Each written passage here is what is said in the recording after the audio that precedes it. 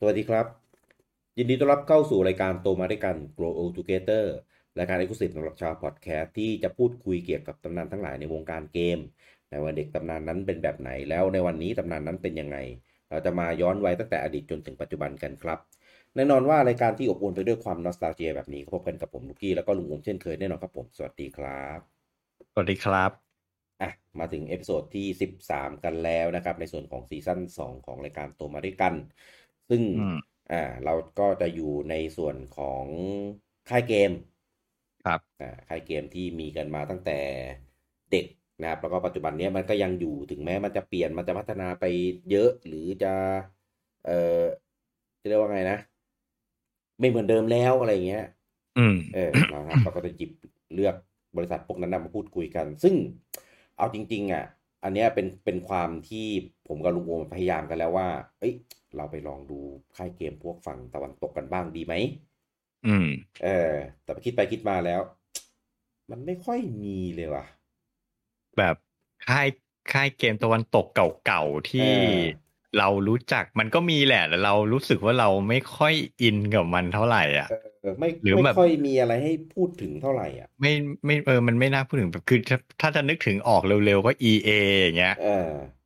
จะพูดอะไร EA เกสมัยมอ่ะก่อนนะเกมมาเยอะให้พูดถึงก็จริงแต่แบบมันก็คงมีแต่เรื่องให้ด่าเออไม่ไม่มันก็คงไม่สนุกเท่าไหร่อ่ะไม่เป็นความทรงจำที่ดีอะว่างั้นนะ ใช่เราอยากให้รายการเราแบบเออโลกสวยมากกว่า เออเออก็เลยก็เลยดังนั้นห้ามเอ่ไม่ใช่ห้ามจะบอกว่าก็เลยต้องขอบอกไว้ก่อนว่าค่ายส่วนใหญ่ที่เราจะเลือกมาก็จะเป็นค่ายไทยอ่าญี่ปุ่นค่ายญี่ปุ่นซึ่งเออตอนเด็กๆคือโอ้โหเกมอะไรไม่รู้เต็มไปหมดอ่ะใช่ผมว่าคือเราอ่ะรุ่นเราอ่ะมันโตมากับเกมญี่ปุ่นอยู่แล้วอืมใช่ไหมล่ะพใช่วกเจนเก่าๆยุคเก่าๆเรารู้จักเราเล่นแต่เกมญี่ปุ่นทั้งนั้นแหละอืมเพราะฉะนั้นถ้าสังเกตส่วนใหญ่เกมที่เรายกมาพูดในรายการก็เป็นเกมญี่ปุ่นทั้งนั้นน่ะเพราะใช่ว่าจริงนั่นแหละด้วยคอนเซปต์รายการเรามันเป็นย้อนอดีตวัยเด็กไงเพอืราะฉะนั้นมเราก็อืมสัมผัสมาแต่เกมญี่ปุ่นกันทั้งนั้นอ่ะใช่เลยอืมนะครับนะครับอ่ะซึ่งค่ายที่เราจะพูดถึงกันในวันนี้ก็คือโคนามิครับผม ครับผมอืมซึ่งโคนามิเนี่ยซึ่งเอ่อเอาจริงนะตั้งแต่เมื่อก่อนเนี่ยจนถึงปัจจุบันนะเขาก็ยังมีบทบาทที่สำคัญมากกับวงการเกมอืมถึงแม้ปัจจุบันเขา จะดรอปลงไปพอสมควรแต่ก็ยังสร้างสีสันให้กับวงการเกมเราอยู่ในปัจจุบันอืมอืมผมเรียกว่าโคนามิเนี่ยเป็นค่ายเกมญี่ปุ่นน่ะที่มีการเปลี่ยนแปลงไปมามากที่สุดแล้วในอืมประวัติศาสตร์ตั้งแต่ผมจำความได้เนี่ยอืมเออก็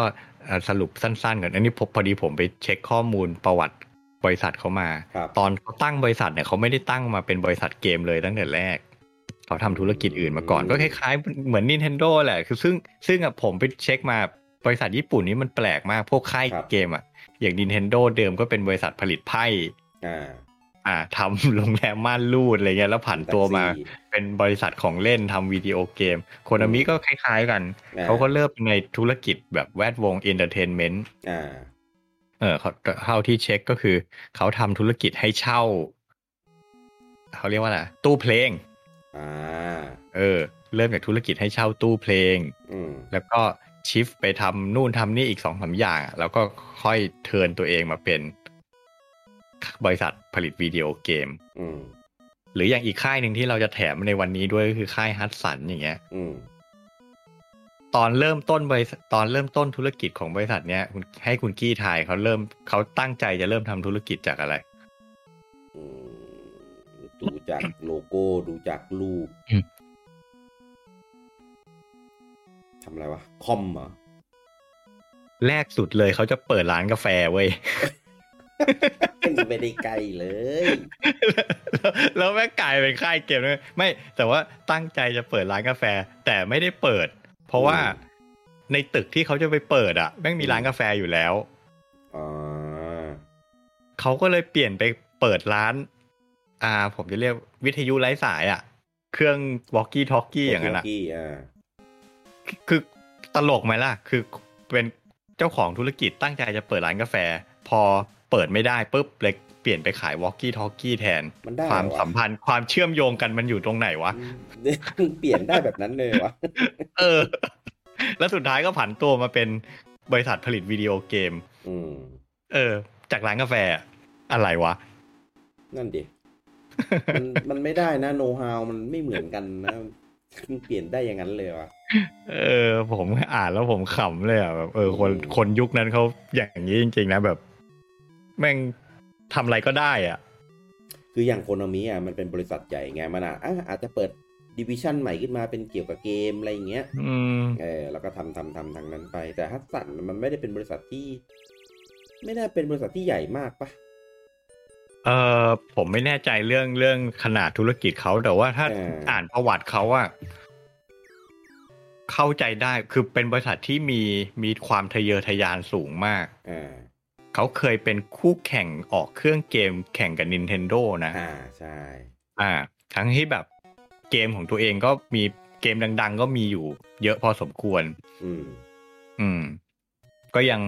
ทั้งทำเกมลงให้ Nintendo ด้วยแต่ก็ออกเครื่องของตัวเองมาแข่งด้วย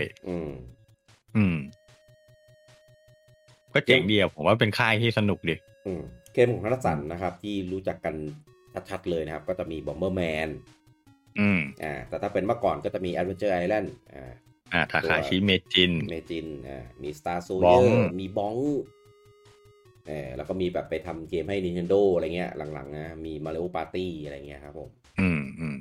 เครื่องเกมที่ฮัตสันทำที่ลุงอมพูดถึงเมื่อกี้ก็คือ PC Engine ครับมันจริงๆเขาไม่ได้ทำเองอ่ะเขาร่วมพัฒนากับบริษัท NEC ใช่พูดถึง NEC นี่ทุกวันนี้ก็หายไปแล้วเหมือนกันเป็นบริษัททำคอมพิวเตอร์นะครับก็ไม่น่าทำเอาจริงๆ เป็นเครื่องที่แบบ เวลาเราพูดถึงคอนโซลวอลเครื่องนี้ก็จะแบบอยู่ตรงซอกหลืบไหนสักซอกหนึ่งที่ไม่ค่อยได้ถูกหยิบยกมาพูดถึงเท่าไหร่ผมเคยมีโอกาสได้เล่นอยู่ครั้งหนึ่งมันเป็นเครื่องที่เจ๋งดีนะยังไงครับมันเป็นเครื่อง16บิตคือมันออกมาเกทับแฟมิคอมแล้วในความรู้สึกผมเขาเรียกว่าไงพวกกราฟิกพวกสีสันในเกมที่เราเคยพูดกันว่าผมไม่ค่อยชอบโทนของเมกาไดร์มันดูแบบมืดๆทึมๆแต่ PC Engine เนี่ยมันจะออกมาแบบสวยกว่าสีสวยกว่ามันจะเหมือนแฟมิคอมที่อัปเกรดขึ้นไปอีกขั้นหนึ่งคือกราฟิกมันจะมีความ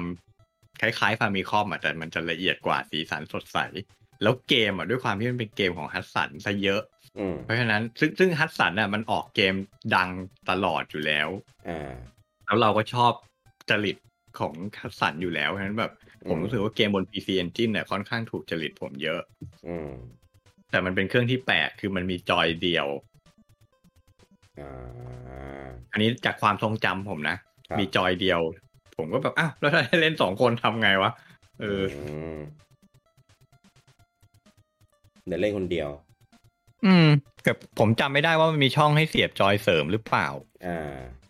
เพราะถ้าเสียบไม่ได้ก็เป็นเรื่องน่าแปลกเพราะว่าเกมขึ้นหม้อของฮัตสันมันคือบอมเบอร์แมนซึ่งมันต้องเล่นหลายคนใช่ไหมล่ะใช่แต่เครื่องดันเล่นได้จอยเดียวมันจะเล่นบอมเบอร์แมนหรืออาจจะเป็นเพราะว่ายุคนั้นบอมเบอร์แมนยังไม่มีโหมดมัลติเพลเยอร์ก็ไม่รู้เหมือนกันนะบนเครื่องฟาร์มิคอมมันมีภาคที่มีโหมดดนตรีเปล่าวะไม่มีบนฟาร์มิคอมมีภาคเดียวซึ่งมันเล่นได้คนเดียวกว่ามันจะมีมัลติเพลเยอร์ก็บนเครื่องซุปเปอร์แล้วซึ่งก็หลังจากที่อีเครื่อง PC Engine ของเขาออกไปแล้วไงตุยเรียบร้อยแล้วครับ PC Engine นี่เป็นชื่อของฝั่งตะวันตกฝั่งญี่ปุ่นพอไปตะวันตกเปลี่ยนชื่อเป็น TurboGrafx ใช่ชื่อโคตรไม่น่าจดจำเลยอะไรก็ไม่รู้ชื่อเหมือนชิปการ์ดของการเรนเดอร์อะไรสักอย่าง16เนี่ยก็ NEC เขาทำเครื่อง PC ของญี่ปุ่นมาก่อนไงพอทำเครื่องของเกมคอนโซลก็เลยตั้งชื่อว่า PC Engine ซึ่งไม่ make sense อย่างแรง เอาจริงตัวเครื่องของญี่ปุ่นนะดูมีความเป็นของเล่นสูงมากเลยนะใช่ใช่ของตัวฝั่งอเมริกานี่คือแบบโหอะไรก็ไม่รู้อ่ะเกมเครื่อง PC Engine ที่ผมได้เล่นนะมีผมจำไม่ได้มันเป็นขบวนการเซนไทอ่ะแต่ผมจำไม่ได้ว่าขบวนการไหนอ่ะสมัยเราเด็กๆซันวาลแคนนึกออกละซันวาลแคนไม่รู้จักเลยเป็นขบวนการ3คนสีแดงสีเหลืองสีน้ำเงินสีแดงเป็นนกอินทรีสีเหลืองเป็นเสือสีน้ำเงินเป็นปลาโลมาเป็นแพลตฟอร์มเมอร์ลุยด่านอันนี้คือมันมีเป็นซีรีส์จริงๆใช่ไหม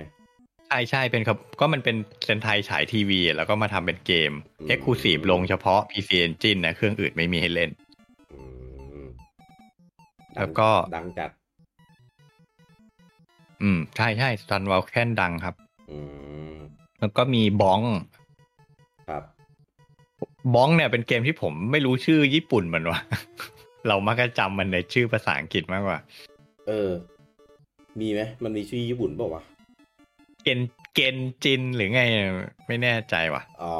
ที่เราชอบไปปนกับเมจินกับเมจินใช่เรียกสลับกันแล้วมันอยู่ค่ายเดียวกันด้วยนะใช่ตั้งชื่อให้มันต่างๆกันหน่อยก็ได้แล้วก็ที่เซอร์ไพรส์สุดเลยผมไม่คิดว่าสิ่งนี้จะมาทำเป็นเกมด้วยอะไรคู่หูคู่หา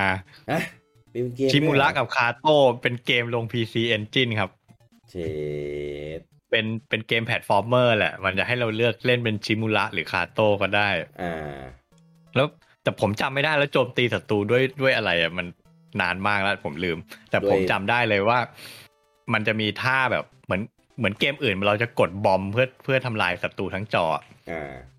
เกมนี้เป็นตด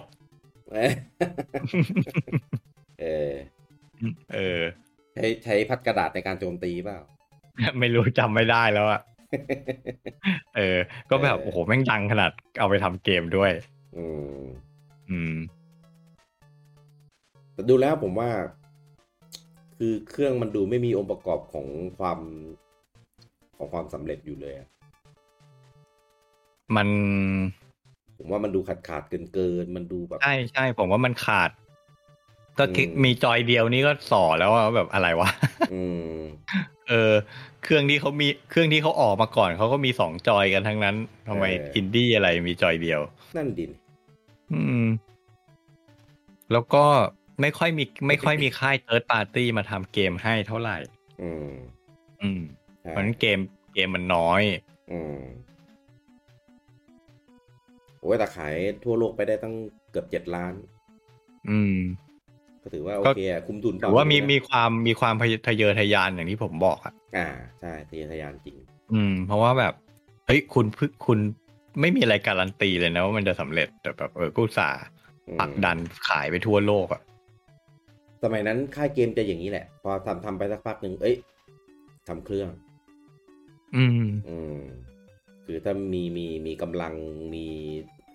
เขาเรียกอะไรนะมีช่องทางอะไรเงี้ยมีโอกาสก็จะเอาละเหมือนอย่างบันไดไงมีช่องทางบันไดนี่เอาทุกตลาดเลยทั้งคอนโซลทั้งแฮนด์เฮลพอทั้งเราแบบเรามีโอกาสแล้วเรามีเงินทุนแล้วลองเว้ยเผื่อแบบจะฟลุกใช่เพราะยุคนั้นมันเป็นยุคที่ตลาดมันยังว่างๆอยู่ใช่โอกาสในตลาดมันยังเปิดกว้างมันไม่เหมือนเดี๋ยวนี้ที่แบบโอ้โหไม่มีใครกล้าเข้ามันมีแต่ขาใหญ่เต็มไปหมดเข้าก็คือเหมือนโดดตึกลองไม่คุ้มหรอกเพราะว่าตลาดทุกวันนี้มันผูกขาดมากเข้ามาตายแน่นอนอย่างตีมนี่เข้ามานี่ก็ถือว่ายังเข้ามาไม่เต็มตัวเท่าไหร่นะเหมือนแบบมาแย่ๆดูเฉยหมายถึงอะไรนะสตรีมเด็กครับสตรีมเด็กสตรีมเด็กผมว่ามันไม่ได้กะมาแข่งเขาขายนิชมากกว่ามาแย่งส่วนแบ่งไงสำหรับคนที่ใช้สตรีมเป็นหลักอยู่แล้วมันเหมือนแบบแค่มาเพิ่มออปชันในการเล่นให้ลูกค้าหลักของเขาผมว่าเขาไม่ได้ออกมาดึงลูกค้ากลุ่มอื่นหรอก ไม่ไม่ไม่ไม่ดึงหรอกแต่ว่าออกมาข่มออกมาตีคือถามว่าแย่งฐานเดิมได้ไหมแย่งไม่ได้หรอกแต่ว่ามันก็ออกมาตีออกมาประมาณแบบสั่งสอนอะในฐานเดิมที่จริงๆก็ต้องพูดเต็มเลยว่าปู่ทำไว้อยู่นั่นนะแต่ก็ไม่รู้ว่าสุดท้ายแล้วจะเป็นยังไงนะเพราะว่าของนี้มันจะมาลองกันไม่ได้ง่ายๆอ่ะแต่คนก็ให้ความสนใจเยอะก็รอดูกลับมาที่โคนามินะครับโคนามิเนี่ยก็ที่ลุงอมบอกว่าทำให้เช่าเครื่องตู้เพลงอะไรอย่างงี้ใช่ไหมก็มีทำพวกไอ้นี่ด้วยพวกอาร์เคดพวกตระกูลเอนเตอร์เทนเมนต์ของญี่ปุ่นเขาทั้งหลายปาจิงโกะสล็อตแมชชีนก็จะคล้ายๆเซกาใช่คล้ายๆเซกาอะไรนะคาสิโนจะประมาณเซกาเลยแต่ว่าดิวิชั่นในส่วนของเกมเขาเป็นดิวิชั่นหนึ่งที่สำคัญมากกับบริษัทครับก็เป็นส่วนที่ทำให้บริษัทมีชื่อเสียงผมว่านะในมุมของคนทั่วไปจะจำโคนามิในแง่ของบริษัทเกมวิดีโอเกมเป็นหลักเมื่อก่อนผมเคยสงสัยว่าชื่อโคนามิเนี่ยมันมาจากอะไรใช่อันเนี้ยคือก็เป็นความเก๋ในสมัยก่อนแหละเขาเอาชื่อต้นของเรียกว่าอะไรนะของผู้ก่อตั้งของผู้ก่อตั้ง3คนนะครับชื่อต้น3คนนะที่เป็นโคซุมินากามะแล้วก็มิยาซาโกะเนี่ยเอาชื่อต้นมาโคนามิกลายมาเป็นชื่อบริษัทแล้วก็อยู่มาจนถึงปัจจุบันนี้ด้วยทุกวันนี้ก็พวกนี้ก็ไม่ได้ทำแล้วแหละก็นั่งเป็นแชร์แมนกินส่วนอันนี้ก็เสียณหมดแล้วตั้งมาในปี1969นานมาก40เดี๋ยวนะ69ก็7050 60 ปีตายหมดแล้วไปไม่อาจจะตายไปแล้วก็ได้แล้วของปู่เนี่ยเขายังอยู่ไหมผู้ก่อตั้ง100 ปีแล้วนะปู่เนี่ย130 กว่าปีไม่น่าเหลือนะ130 กว่าปีซึ่งเกมของโคนามิที่เรารู้จักกันซีรีส์ดังๆเขาเยอะมากเยอะแยะมากมายเราก็เอามาพูดในรายการอื่นไปบ่อยๆใช่ถ้าพูดเร็วๆก็จะมีตระกูลเมทัลเกียร์แคสเซิลวาเนียคอนทราไซเลนท์ฮิลการ์ดิอุสยูกิตระกูลวินนิ่ง11แล้วก็มีอะไรทุกทีไม่คิดเนี่ยก็ของเขาใช่เยอะมากก็เรียกว่าถ้าให้จัดอันดับค่ายเกมญี่ปุ่นผมว่าโคนามินี่อยู่ท็อปก็ถ้าให้เรานึกถึงค่ายญี่ปุ่นใหญ่ๆเนี่ย Nintendo Square Enix Capcom หลังจากนั้นมันก็เนี่ยแหละโคนามิมันก็ตามมาติดแล้วผมว่ามันติดท็อป 5 แน่นอนจริงซึ่งใครจะไม่เคยเล่นเกมของโคนามิบ้างเอางี้ดีกว่าครับถ้าแบบเป็นคนเล่นเกมผมเชื่อว่าทุกคนต้องเคยเล่นเกมโคนามิทั้งนั้นจริงฐานแฟนเขามีอยู่ทุกรุ่นเลยนะถ้าเป็นเก่าๆสมัยนั้นก็จะเป็นคอนทราการ์ดิอุสอะไรพวกนี้สมัยยุคกลางก็จะเป็นเนี่ยเมทัลเกียร์ไซเลนท์ฮิลยูกิแคสเซิลวาเนียนี่มาตั้งแต่ยุคแรกแล้วแต่ว่าตอนนั้นอาจจะยังไม่ค่อยผมว่ามันมาดังสุดตอน Symphony of the Night ตอนที่มาเปลี่ยนแนวเป็นเมทรอยด์วาเนียแต่จริงๆตอนที่มันยังเป็นแพลตฟอร์มเมอร์มันก็ดังโคตรอยู่แล้วนะใช่เพียงแต่ว่ามันเหมือนแบบมันมาเซตสแตนดาร์ดใหม่ตอน Symphony of the Night ครับใช่ก็ได้ฐานแฟนใหม่กว้างขึ้นอะไรเงี้ยดังแบบดังสุดๆเป็นดาวค้างฟ้าเลยไม่มีภาคไหนทำได้ดีเท่าแล้วใช่แถมกลายเป็นว่าทำให้หลังจากนั้นกลับไปทำเป็นแอคชั่นเดินหน้าเหมือนเดิมไม่ได้แล้วแฟนๆไม่เอาต้องเป็นเมทรอยด์วาเนียเท่านั้นถึงจะยอมรับเป็นงั้นไป ส่วนปัจจุบันโคนามิ ปัจจุบันค่อนข้างเฟดคืออย่างนี้มันมีอยู่เมื่อสักก็หลายปีน่าจะเกือบ10 ปีที่แล้วอ่ะเหมือนมันเป็นช่วงที่เศรษฐกิจญี่ปุ่นมันตกต่ำแล้ววงการเกมญี่ปุ่นมันตกต่ำถึงขีดสุดอ่ะช่วงนั้นน่ะเหมือนโคนามิเขาก็มองว่าเขาไม่สามารถทำกำไรจากธุรกิจเกมได้อ่ะถ้าจำกันได้ตอนนั้นเหมือนที่มีการจะเปิดตัว Silent Hill ภาคใหม่ใช่ไหม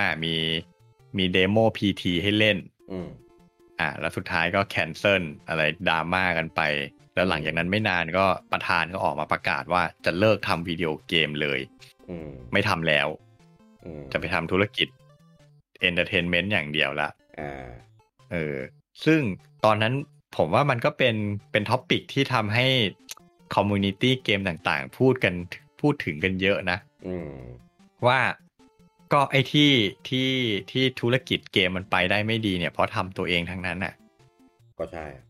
ออกเกมมาแต่ละเกมแบบคุณภาพไม่ได้อ่ะแฟนๆก็ไม่ซื้อสิแต่สุดท้ายแทนที่จะไปปรับปรุงคุณภาพกลายเป็นว่าเลิกทำแม่งเลยแต่ตอนนี้ช่วงผมว่าช่วง2 ปี3 ปีมาเนี้ยเขากลืนน้ำลายตัวเองละเขาเริ่มกลับมาทำวิดีโอเกมละก็มันเจอโควิดไงใช่เป็นสาเหตุเพราะโควิดนี่แหละเพราะฉะนั้นธุรกิจเอนเตอร์เทนเมนต์มันฟลอปแน่นอนมันก็ช่วยไม่ได้ต้องกลับมาทำวิดีโอเกมซึ่งก็ถือว่าโชคดีไงด้วยความที่ในอดีตเขาเคยยิ่งใหญ่มี IP ดังๆอยู่ในมือเยอะใช่ไหมก็แค่ขุด IP เก่ามาทำภาคใหม่ขายหรือไม่งั้นก็ทำคอลเลกชันขายผมว่ามันก็หาเงินง่ายดีใช่ซึ่งอันนี้ไม่แน่ใจนะเป็นการคาดเดาคือเนื่องจากว่าก่อนหน้านี้ที่บอกว่าประกาศว่าจะไม่ผลิตวิดีโอเกมแล้วอะแล้วถ้าเราติดตามข่าวอะมันก็จะมีดราม่าว่า lay off พนักงานหรือมีแบบ power harassment ในบริษัทค่อนข้างเยอะซึ่งผมแปลกใจนะจริงๆอะทำไมมันไม่ถูกแซะถูกซุยเหมือนเคสบิซาร์ดก็ไม่รู้นะใช่ไหมเพราะว่ามันเป็นฝั่งญี่ปุ่นไงการเข้าถึงมันใช่ผมคิดว่างี้บริษัทญี่ปุ่นน่ะเก่งในเรื่องการปิดข่าวผมว่าจริงๆอ่ะคนมีแม่งเละเทะไม่แพ้บิซาร์ดหรอกใช่นั่นแหละแต่ว่าก็เชื่อว่าน่าจะมีการแบบเลย์ออฟพนักงานที่เกี่ยวข้องกับการพัฒนาเกมออกไปทั้งหมดอ่ะเพราะก็ขนาดโคจิมะยังเอาตัวไม่รอดเพราะฉะนั้นตอนนี้ก็เลยแบบแอบสงสัยว่าแล้วถ้างั้นคุณไปรีครูทคนที่ไหนมาทำเกมหรือว่าไปเอาซอร์สหมดเอา IP ตัวเองไปเอาซอร์สคนอื่นทำเท่าที่ดูคือเอาซอร์สเป็นส่วนใหญ่เลยนะใช่ไหม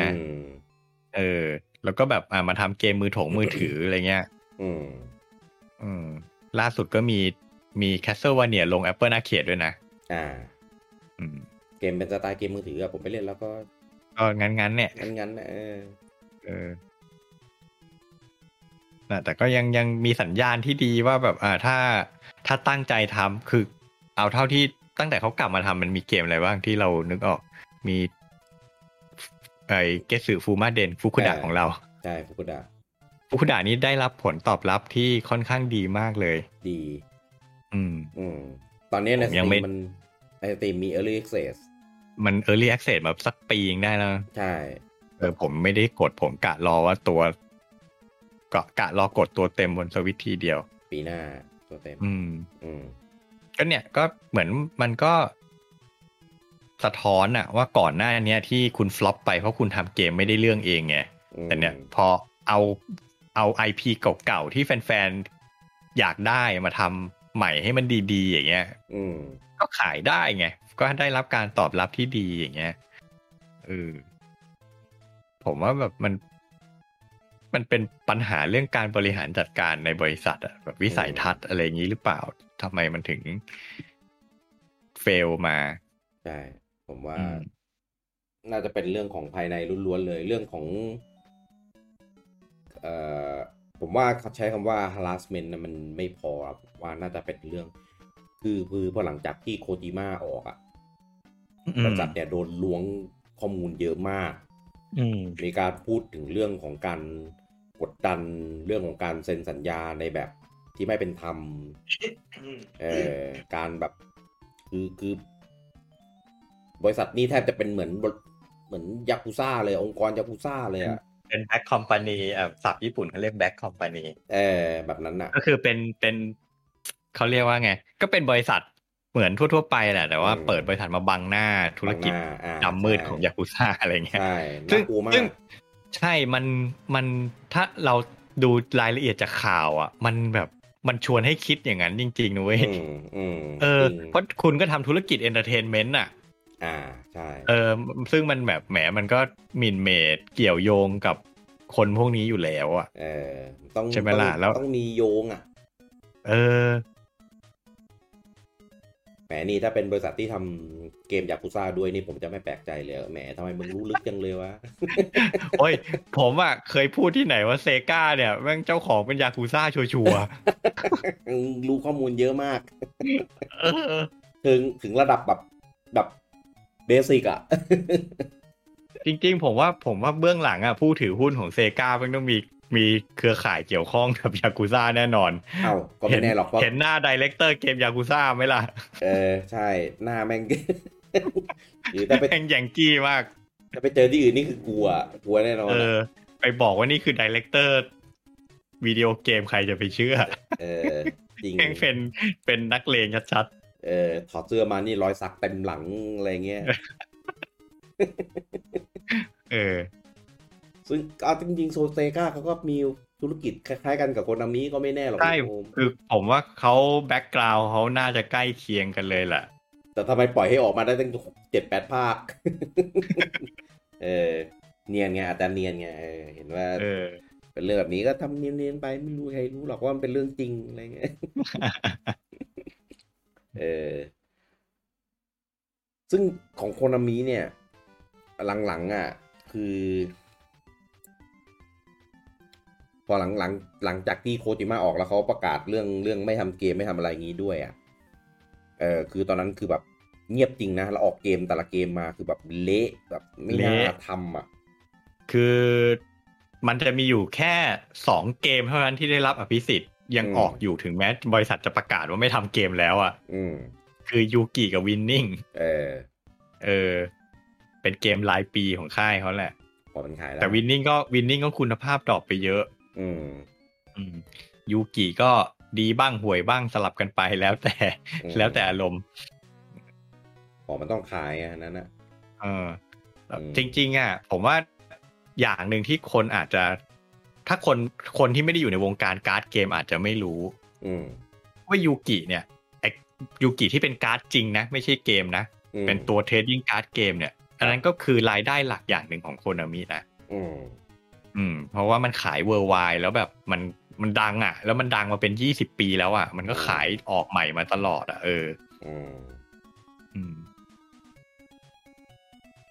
ผมดูมามีเกมหนึ่งของโคนามิที่เราจะไม่พูดถึงเลยไม่ได้ก็คือ Dance Dance Revolution เป็นเกมที่ปฏิวัติวงการเกมมากคือนอกจากแดนอ่ะคือต้องพูดเป็นแคตตากรีเลยเกมดนตรีอ่ะโคนามินี่เป็นบริษัทที่เขาเรียกว่าทำให้เกมแนวดนตรีอ่ะบูมใช่แล้วจนกระทั่งค่ายตะวันตกลอกตามอ่ะจริงผมเดาว่าอาจจะเป็นเพราะว่าเขามีธุรกิจเอนเตอร์เทนเมนต์อยู่แล้วไงเขาทำตู้เพลงมาก่อนเขาทำคาราโอเกะมาก่อนเพราะฉะนั้นมันก็แค่พยายามเอาสิ่งที่ตัวเองทำอยู่แล้วอ่ะมาเบลนด์กันจริงซึ่งDance Revolution ก็ดีบีทมาเนียก็ดีดัมมาเนียกีตาร์ฟรีกอะไรพวกเนี้ยก็เป็นการเหมือนไปซื้อลิขสิทธิ์เพลงที่มันมีอยู่แล้วอ่ะใช่ไหมมาผสมกับการเล่นเกมมีอะไรมี Pop and Music อีกคือจำเนี่ยซีรีส์ที่เป็นเกมดนตรีเยอะแยะไปหมดเลยซึ่งจริงๆเขาเรียกว่าคอนเซปต์ในการเล่นไม่ได้ต่างกันสักเกมเลยมันก็คือการกดปุ่มให้ตรงตามจังหวะเพียงแต่วิธีการกดปุ่มอ่ะจะเปลี่ยนไปไม่เหมือนกันสักเกมอย่างแดนก็จะให้เรากระโดดเหยียบปุ่มที่อยู่บนพื้นก็เปรียบเทียบได้กับการเต้นใช่ไหมครับบีทมาเนี่ยก็เป็นดีเจก็เป็นปุ่มคีย์บอร์ดซินธิไซเซอร์กับเทิร์นเทเบิลอะไรอย่างเงี้ยซึ่งมันก็ฉลาดนะมันก็ทำให้สามารถขายอุปกรณ์เสริมได้ด้วย ผมเคยบ้าจี้จะซื้อจอยบีทมาเนี่ยอยู่เพราะว่าผมชอบมากผมซื้อทุกแผ่นเลยทุกภาคเลยเพย์หนึ่งนะใช่คือเกมผมซื้อเกมดนตรีทุกเกมของโคนามิอ่ะบนเพย์หนึ่งอ่ะสุดยอดแล้วก็เคยจะซื้อจอยทั้งบีทมาเนี่ยทั้งกีตาร์ฟลีกเลยแต่เหมือนจำไม่ได้ว่าติดอะไรสักอย่างอ่ะเหมือนหาของไม่ได้หรืออะไรอ่ะก็เลยไม่ได้ซื้ออ่ะรอดไปแต่ช่วงนั้นบ้าเล่นมากจริงผมเล่นกีตาร์ฟลีกแบบเป็น100 ชั่วโมงอ่ะผมว่า Dance เนี่ยยังโอเคแต่พวกตระกูลบีทมาเนี่ยกีตาร์ฟลีกมาเนี่ยนี่คือเป็นแบบเกมแบบเอเลี่ยนเล่นกันอ่ะ คือแบบเห็นเพลงเห็นโน้ตเห็นคีย์แล้วคือแบบโอ้กดทันได้ยังไงแค่มองยังไม่ทันเลยแล้วนิ้วไปกดทันได้ยังไงวะกีตาร์ฟลีกผมพอเล่นเพลงระดับยากได้บ้างแต่ดัมมาเนี่ยนี่ไม่ได้เลยเพราะว่าผมตีกลองไม่เป็นยิ่งไปดูเวลาเขาเล่นแบบของตู้อาร์เคดอะคือแบบโอ้นี่มันก็อดเทียร์ถ้าชัดเกมแบบอย่างเงี้ยผมเคยไปหยอดเล่นขำๆไงก็ดูเกมง่ายๆกดยังกดพลาดบ้างได้บ้างอะไรเงี้ยขำๆไปแล้วก็มีคนมารอหยอดตามแม่งแบบปักอะไรก็ไม่รู้แบบโอ้ผมเคยมีประสบการณ์ขายหน้าอยู่ทีนึงคือผมอ่ะเคยเล่นดัมมาเนี่ยมาแบบ2-3 ครั้งอะไรเงี้ยก็พอเล่นได้บ้างทีนี้ตอนนั้นเพิ่งเข้ามหาลัยไว้ก็ไปเจอเพื่อนใหม่เพิ่งรู้จักกันก็แบบชวนกันไปเที่ยวห้างก็ไปเจอร้านอาร์เคดก็เฮ้ยไปเล่นเกมกันแล้วมันก็มีตู้ดัมมาเนี่ยอยู่ผมก็แบบกะว่าโชว์เพื่อนเลยเว้ยว่าแบบเกมมันเพิ่งออกไม่นานไงใช่ป่ะคนก็ยังไม่ค่อยรู้จักผมก็กะโชว์เพื่อนเลยเดี๋ยวกูเล่นให้ดูผมก็ตีป๊อกแป๊กป๊อกแป๊กของผมอ่ะกะแบบผมเพิ่งเคยเล่นไงก็ได้ก็แบบพอได้เราใช้ทักษะการเล่นเกมไงปรากฏเพื่อนแม่งเดี๋ยวกูเล่นบ้างหยอดลงไปแม่งเล่นเพลงยากสุดอ่ะแล้วแม่งตีแบบเพอร์เฟกต์ไม่พลาดเลยอ่ะคือแม่งเป็นมือกลองไว้แล้วผมไม่รู้แล้วผมจะไปอวดมันเจอมันเกทับแม่งมือกลองมืออาชีพไปซะสอนจระเข้ว่ายน้ำสุดยอดแน่เป็นเกมก็เลยเคยทำให้หลังๆผมแม่งแบบผมเจอคล้ายๆลุงโอมคือเจอคนที่เล่นแบบโอ้โหเรานี่แม่งตัวเล็กตัวน้อยมากเลยอ่ะเล่นแบบขำๆอ่ะก็เลยเราแม่งคงไม่เหมาะกับเกมแนวนี้ว่าเราเล่นของเราเงียบๆคนเดียวแล้วกันเหมือนไอ้ตระกูลพวก DJ Max อะไรพวกนี้เหมือนกันอ่ะเล่นได้แล้วก็เล่นเงียบๆในใจของเราไม่กล้าอวดใครคือเวลาคือผมถึงชอบเล่นบนเพลย์1ไงเล่นอยู่ที่บ้านไม่ขายขี้หน้าใครไม่กล้าอวดใครส่วนไอ้ตู้อาร์เคดนี่ต้องเล่นตอนที่ไม่มีคนอ่ะอย่างเพราะว่าเนี่ยแต่ก่อนจะไปเล่นที่เซ็นทรัลบางนาจะมีทุกเกมเลยมีทุกวันนี้ก็ยังมีของเกมของเขาอยู่นะเพียงแต่ว่ามันอาจจะลงตาอาร์เคดอย่างเดียวไงเกมดนตรีแต่ได้ผมยังอยากเล่นอยู่เลยนะแต่แบบมันไม่ทำลงคอนโซลแล้วอ่ะเพราะว่ามันออกมาเน้นใช้ก็เรียกอะไรอุปกรณ์ใช้อะไรของมันน่ะเยอะแต่จริงๆใช้คอนโทรลเลอร์ธรรมดาเล่นก็ไม่ผมว่าก็สนุกอยู่ดีอ่ะสนุกแบบนึงกีตาร์ฟรีกอ่ะผมใช้จอยเพย์1เล่นอ่ะมันจะมีการเซตติ้งแบบให้เราถือจอยเพย์1อ่ะเหมือนถือกีตาร์อย่างนั้นอ่ะมันจะคล้ายๆใช้จอยกีตาร์เล่นอ่ะอย่างนั้นอ่ะสนุกใช่โอ้ยแค่ดีดสตัมก็ไม่ทันแล้วอ่ะมันต้องมากดปุ่มอีกเร็วเกินแค่เขย่าก็ไม่ไหวแล้วปัจจุบันเนี้ยผมว่าคือถ้าเทียบกับเมื่อก่อนอ่ะเทียบไม่ได้เลยอ่ะเมื่อก่อนแต่ละปีนะคือแต่ละเครื่องคือเกมออกแบบเยอะมากเยอะแยะไปหมดคือมันเป็นยุคที่บริษัทใหญ่ๆก็ยังทำเกมเล็กๆอยู่แต่เดี๋ยวนี้ไม่ได้ละบริษัทใหญ่ทำเกมเล็กมันไม่คุ้มทรัพยากรมันขายไม่คุ้มทุนที่พัฒนาลงไปไงมันค่ายใหญ่ก็เลือกที่จะทำแต่เกมฟอร์มยักษ์ ทีนี้ไอ้เกมเล็กๆก็ต้องไปหวังค่ายอินดี้ใช่ไหมซึ่งผมว่าเนี่ยสิ่งที่แนวที่มันยังขาดไปในเกมอินดี้คือแนวดนตรีนี่แหละไม่ค่อยมีใครทำเนาะมีบ้างครับแต่ว่าก็ไม่ได้เป็นเกมดนตรีแบบดนตรีอ่ะเพราะเกมแนวเนี้ยอย่างหลักๆเลยคือเพลงต้องดึงดูดใช่ซึ่งถ้าเพลงดึงดูดแต่งเองอ่ะมันก็ไม่ได้เท่าไหร่ไงใช่มันต้องไปเอาเพลงที่มีนักดนตรีหรือมีศิลปินที่มีชื่อเสียงเขาทำไว้อยู่แล้วไปซื้อไลเซนส์ซื้อลิขสิทธิ์เขามาเนี่ยแหละผมว่ามันเป็นต้นทุนที่มันต้องพิจารณาว่าจ่ายค่าลิขสิทธิ์เพลงไปเยอะแยะขนาดนั้นแล้วเราจะขายได้เท่าไหร่ใช่เนี่ยผมว่ามันเป็นจุดที่ยากนะต้องใช้ตังค์เยอะใครอินดี้เลยไม่ค่อยทำแบบสไตล์เป็นแบบนี้กันใช่มันความเสี่ยงมันสูงแบบหมายว่ากำไรมันน้อยอ่ะถ้าเทียบกับการไปทำเกมอย่างอื่นอ่ะผมว่าไปทำเกมอื่นดีกว่าถูก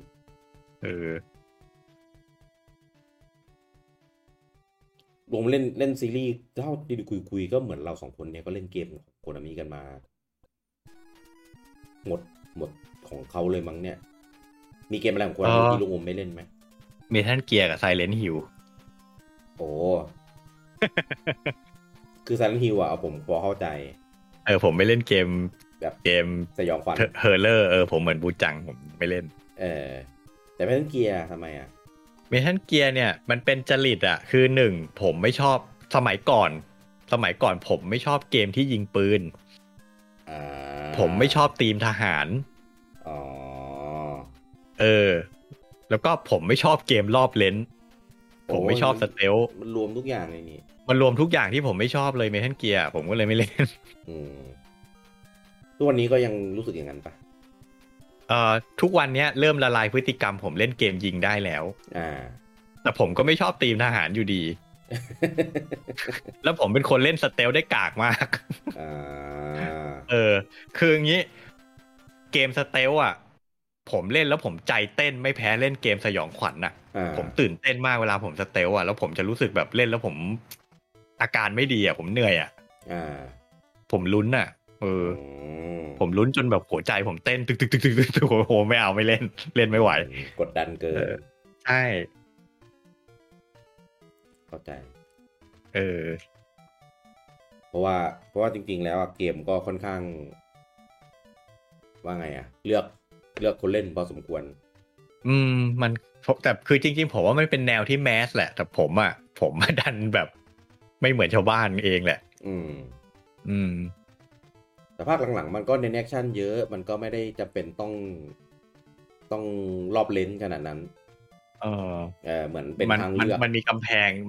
งเรื่องว่าไม่ได้เล่นภาคเก่ามาไงเข้าใจก็เลยยากแหละใช่เพราะว่ามันก็มีแต่หลังๆก็ไม่ต้องหวังระดับซีรีส์มันไม่ออกแล้วนี่มันไม่มีคนทำแล้วคือโคจิมะไม่อยู่สักคนหนึ่งนะใครจะไปที่นำซีรีส์ให้มันไปในทิศทางที่ถูกต้องหรือในเรื่องอะไรอย่างนี้ได้ก็น่าจะจบไปภาคนี่แหละแฟนทอมเพนใช่พอกันเลยกับ Silent Hill เพราะว่าที่ลุงผมบอกนะไอ้ภาค PT ที่ออกมาเป็นเดโมเป็น trial ให้ลองเล่นน่ะนั่นก็โคจิมะก็ไปดูแลเหมือนกันเป็นกระแสมากตอนนั้นแล้วก็ตุยแต่นี่ยังโอเคเพราะว่า Silent Hill มันไม่ได้ทำด้วยโคจิมะตั้งแต่แรกไงมันมีหลายเอาคนอื่นมาสานต่อได้ใช่มันมีหลายไดเรคเตอร์ก็ทำดีๆก็อาจจะกลับมาได้ซีรีส์นี้เร็วๆนี้ผมเห็นข่าวลืออะไรป่ะว่ามันจะกลับมาป่ะไม่สรุปไม่ใช่แล้วครับเหรอมันปั่นกันเองแหละโคนามิเขาก็ไม่ได้ปฏิเสธนะแต่เขาก็ไม่ได้มีประกาศไม่ได้มีมูลอะไรเลยคนแบบไปก้าววันนี้ถึงความเชื่อมโยงนู่นนี่นั่นหูไปไล่อ่านมาแล้วแบบโอ้ยนี่มันแต่ Silent Hill เนี่ยเขาเรียกว่าไงผมไม่เคยเล่นมันเลยไม่เคยคิดจะเล่นเลยแต่มันมีอยู่2อย่างที่แบบมันติดตึงอยู่ในใจผมมากเลย Silent Hill เนี่ยแม้จะไม่เคยเล่นก็ตามอะไร ผมเห็นคาแรคเตอร์ดีไซน์มาในหนังสือเกมในเมกาในเกมแม็กอะไรเงี้ยอีพีระมิดเฮดกับอีนางพยาบาลแม่งโคตรกลัวโคตรน่ากลัวผมแบบไอ้เหี้ยถ้ากูไปเจอมันในเกมนี่กูหัวใจหยุดเต้นแน่ๆแม่งน่ากลัวจริงครับกลัวมากคืออย่างพยาบาลเนี่ยก็คือมันก็เหมือนเป็นมอนในด่านนั้นประมาณนี้แต่คาแรคเตอร์การเคลื่อนไหวมันคือแบบน่ากลัวมากเคยเห็นตอนมันขยับป่ะครับไม่เคยแค่เห็นในหนังสือผมก็กลัวไม่กล้าเล่นแล้วมันจะเดินแบบกระตุกลุงโอมแล้วคิดดูในเกมมันจะมืดมันก็โผล่มาเป็นจุดขาวๆหน้ามันแบบนั้นหน้าแบบไม่มีหน้าหน้ามีรูกวงอยู่อะไรเงี้ยแล้วก็เดินกระตุกถือมีดโคตรน่ากลัวมากส่วนพีระมิดเฮดเนี่ยมันเป็นเหมือนไทยแลนด์ลุงโอมมันก็จะไล่ตามไล่ล่าเราถ้าเราโดนเจอเราก็ต้องแบบหนีนั้นเลยครับแต่ว่าแม่งวิธีฆ่าเราแม่งโหดมากแล้วแม่งแบบโหดน่ากลัวคือระหว่างทางเราจะเห็นไอ้พีระมิดเฮดเนี่ยฆ่าตัวนั้นฆ่าตัวนี้ตลอดเราก็แบบเหี้ยโคตรน่ากลัวแม่งน่ากลัวจริงถ้ายิ่งลุงโอไม่เล่นเกมนี้ไปเจอเล่นในเกมนี่คือเป็นลมแน่ขนาดคนเล่นได้ยังแบบโหยังโลกมันน่ากลัวมากจริงๆซึ่งจริงๆผมว่าเกมมันก็เคยรีบูตไปรอบนึงแล้วนะแต่ก็พอไม่ได้อยู่ในมือคนที่แบบเจ๋งจริงอะไรเงี้ยก็ไม่น่าไหวเพราะว่าอย่างตอนเนี้ยคนที่เขาเคยทำซีรีส์ซันนี่ฮิวเขาก็มาทำเกมอินดี้แล้วที่มาโผล่อยู่ใน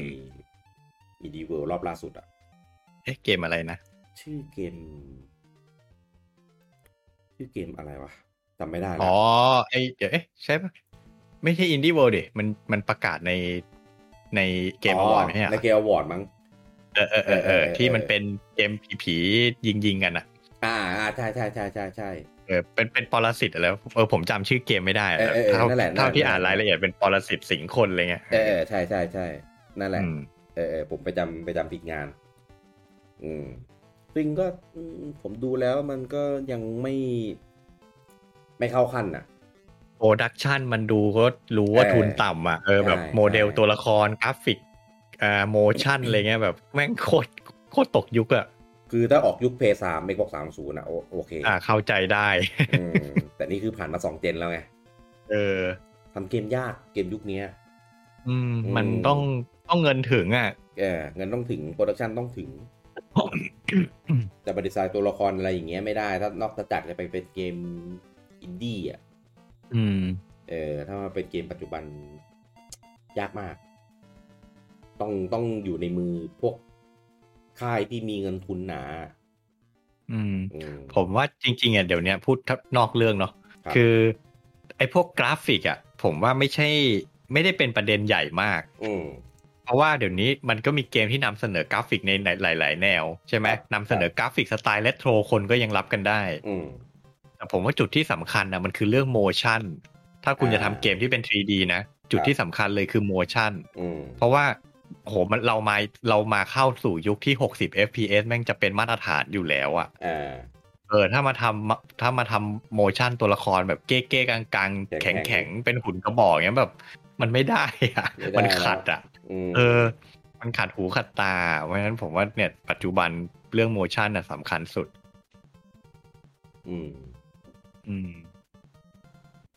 เพราะว่าผมดูหลายเกมแล้วเกมแบบอย่างเงี้ยของฝั่งญี่ปุ่นน่าจะมีปัญหาสุดใช่คือถ้าไม่ได้เป็นเกมแบบผมมีความรู้สึกว่าเขาไม่ค่อยจ้างเขาไม่ค่อยจ้างโมแคปเขาไม่ค่อยจ้างคนมาทำโมแคปจะใช้แบบทำเป็นหุ่นกระบอกคือใช้โปรแกรมดัดข้อต่อตัวละครเอาเองใช่มันก็เลยดูไม่สมูทไม่สมจริงจริงนอกจากจะทำเป็นแบบการ์ตูนไปเลยหรือแบบสไตล์เมะอะไรเงี้ยมันก็ยังพอโอเคก็เป็นแบบแนวแบบหน้าคนสมจริงอะไรเงี้ยน้อยเกมที่จะดูแล้วรู้สึกว่าโอ้โหเนี่ยการเคลื่อนไหวดูสมจริงมากมียากุซ่าเนี่ยโอเคเลยการเคลื่อนไหวการอะไรตัวละครขยับหน้าทำสีหน้าอะไรเงี้ยโอเคเลย พูดถึงยากุซ่าลุงผมจะเล่นมันไม่ทันแล้วอะมันจะออกเกมพาร์ทสิ้นเดือนนี้แล้วภาคไหน012จริงเหรอเอ้าผมเดี๋ยวต้องไปรีบปั่นภาค2ให้จบภาค0ยังไม่ได้เล่น012เอาอย่างน้อยเอา2ให้จบก่อนผมนี่บายบายแล้วภาค1ยังไม่จบเลยเหลืออีก2ภาคจะไปเล่นยังไงทันว่าครึ่งเดือนก็เลยไม่เป็นไรเดี๋ยวไว้ซื้อถูกๆเอาก็ได้มีโอกาสอีกเยอะโอ้ทำไมออกอ่ะคิดว่ามันจะอยู่ด้วยกันไปตลอดซะอีกจริงมันอยู่มานานมากตั้งแต่เกมพาร์ทแรกๆเลยนะใช่ไม่คิดว่าจะออกเลยไม่คิดว่าวันนั้นจะมาผมนี่แบบชิบหายแล้วแล้วแบบลงทุกภาคซะขนาดนี้ใช่ออกแบบนี้ก็แหว่งแบบเหมือนก็เป็นการเตือนสติเราว่ารีบเล่นซะขนาดเกมที่ของตายขนาดนี้ยังออกเลยถูกเกมไหนอยู่ในนั้นนะถ้าเห็นแล้วก็จะง้างนานรีบเล่นอย่างง้างนานจะเล่นก็รีบเล่นแต่ก็ไม่แน่เพราะว่าบางเกมมันก็เคยออกแล้วก็กลับมาเข้าอีกกลับมาใหม่ใช่ไหมแต่ว่าก็ไม่มีอะไรจะยืนยันได้ว่ามันจะกลับมาอีกไงครับก็ตามนั้นเกมของคนนั้นมีเข้าเกมพาร์ทบ้างปะวะไม่เห็นเลยนะไม่คุ้นเลยอ่ะไม่มีอ่ะคือมีแต่เอามาแจกในไอ้ Xbox Go อ่ะใช่ยังมีเอาอะไรวะคอนท่าฮาร์ดคอร์ปมีอัพไลซิ่งมีไอเนี่ยไปดูลืมชื่อเกมว่ะที่เป็นยานZone of Ender อันนั้นก็ยังไม่ได้เล่นเลยไม่เคยเล่นด้วยอันนั้นภาคแรกอาจจะแบบไม่ค่อยนั่นเท่าไหร่ไงมันภาคต้นของ PS2 ครับแต่ภาค2นี่คือแบบโหสุดๆอ่ะเขาก็ยังมีแล้วก็ใน PS Plus ก็เห็นแบบแจกใน Plus ในอะไรนี้อยู่เหมือนกันโอเคคอนทรานี่ก็น่าจะเล่นกันหมดเพราะเราเคยพูดในซีซั่นที่แล้วใช่ในตัวมาด้วยกันในซีซั่นที่แล้วครับมี Castlevania อันนี้ลุงอมตามไหมหรือว่าไม่ได้ตามไม่Castlevaniaเป็นซีรีส์ที่ผมไม่เล่นเลยตั้งแต่เด็กเลยอ่ะเพราะว่าอะไรอ่ะผมไม่ชอบธีมมันเอาอีกแล้วก็ไม่ชอบอะไรที่มันเฮอร์เลอร์ไงพอมาเป็นแนวอย่างเงี้ยผมก็ไม่เล่นเลยอ่ะมันก็ไม่เฮอร์เลอร์มันก็ไม่ได้น่ากลัวป่ะนั่นแหละคือแบบมันเป็นจริตผมอ่ะผมเป็นคนตั้งแต่ไหนแต่ไรผมเป็นคนชอบอะไรที่มันโชเนนที่มันแบบใสๆอ่ะพออะไรที่มันมาดาร์กมาแบบอย่างเงี้ยผมไม่เอาโกติกอะไรงี้ก็แบบไม่ไหวแล้วเบอร์เซิร์กผมยังไม่อ่านเลยเข้าใจสยองหรือว่าโหดหรืออะไรเงี้ยก็ไม่ค่อยแล้วใช่ไหมอะไรที่มันมาดูแบบเป็นธีมดาร์กอะไรเงี้ยแบบดูแบบเครียดซีเรียสอะไรเงี้ยผมจะไม่ค่อยชอบแต่คอนท่าก็ดาร์กนะก็ไม่รู้ดิแต่มันยิงกระจายไงแม่งรู้สึกเปลี่ยนตัวเองเป็นบูจังไงก็ไม่รู้บูจังจะได้มาฟังเขาว่าคนเลือกปฏิบัติอะคือแล้วเอาจริงขนาด Symphony of the Night ผมยังไม่เคยเล่นเลยเพิ่งจะมาเล่นคือผมมาซื้อตอนที่มันลงวีต้าแบบในวีต้ามันจะมีเล่นเกมเพย์1ได้อะแล้วผมก็ไปซื้อมาแล้วผมก็เปิดเล่นไปได้หน่อยนึงอะแล้วผมก็แบบแม่งตลกตรงไหนวะเกมแม่งโคตรเชยอ่ะแบบคือเกมมันช้ามันอืดอ่ะคือเหมือนกับว่าผมไปเล่น Castlevania ไม่ใช่ผมไปเล่น Metroidvania อื่นๆที่มันใหม่กว่าแล้วมันดีกว่าเยอะอ่ะคือโอเคอ่ะในยุคที่ Symphony of the Night ออกมามันดีสุดจริงแหละแต่ว่ากว่าผมจะได้เล่นอ่ะมันเป็นเกมที่เชยตกยุคไปแล้วไงตกยุคไปแล้วผมก็เลยแบบไม่เล่นอ่ะไม่จำเป็นต้องไปเสียเวลาเล่นแล้วอ่ะคือมันมีเกมอื่นที่ดีกว่านี้แล้วอ่ะนั่นแหละแล้วจนกระทั่งจนอิกะ เขาออกมาทำชื่อเกมอะไรวะ Bloodstain บัตรสเตนผมก็ได้เล่นไปหน่อยนึงคือผมก็หวังว่าแบบโอ้โหแม่งผ่านไปตั้งนานมันคงแบบพัฒนาไปจาก Symphony of the Night เยอะปรากฏผมรู้สึกไม่ต่างกันเลยเกมแม่งแบบเหมือนหลุดออกมาจากยุคเดียวกันน่ะมันพยายามจะทำให้เป็นนี่แหละผมก็เลยไม่เล่นก็ไม่ได้น่ามีอะไรน่าจดจำขนาดนั้นอ่ะคือไปเล่นเกมอินดี้เกมแนว Metroidvania ที่เป็นของค่ายอินดี้อื่นๆอ่ะผมยังแบบรู้สึกว่าสนุกกว่าจริงแต่แล้วก็มันก็เลยทำให้แบบผมเนี่ยแทบไม่มีประสบการณ์อะไรกับ Castlevania เลยจนกระทั่งตั้งแต่เด็กจนโตมาผมไม่เคยเล่น Castlevania สักภาคจนมันมาทำคอลเลกชันลงสวิตช์นี่แหละผมก็เลยแบบลองซื้อมาเล่นดูก็ได้เดี๋ยวนี้เปิดใจแล้วไงเกมธีมอะไรแบบนี้ที่เราไม่เคยเล่นเราก็พยายามเปิดใจเล่นมันอ่ะก็ตอกย้ำครับว่าดีแล้วแหละที่ตอนเด็กๆไม่เล่นเพราะว่านี่ขนาดมีแบบมีเซฟสเตทมีรีไวด์มีอะไรกูยังเล่นไม่ผ่านเลยยากของเก่ายากมากใช่ไอ้ภาคที่ยังเป็นไซส์สกอร์เดินหน้าข้ามมันอยู่อะเล่นไม่ผ่านเลยอะบางจุดแบบใช้เซฟสเตทโหลดเป็น10-20 รอบกว่าจะผ่านผมแบบโอ้โหแล้วสมัยนั้นน่ะแบบมีตัวจำกัดอะคอนติเนียจำกัดอะแม่งเล่นจบกันได้ยังไงวะนั่นดิซึ่งผมบอกเลยถ้าผมซื้อ Castlevania ภาคแรกมาเล่นตอนเด็กๆนะผมไม่มีวันผ่านด่าน1อ่ะ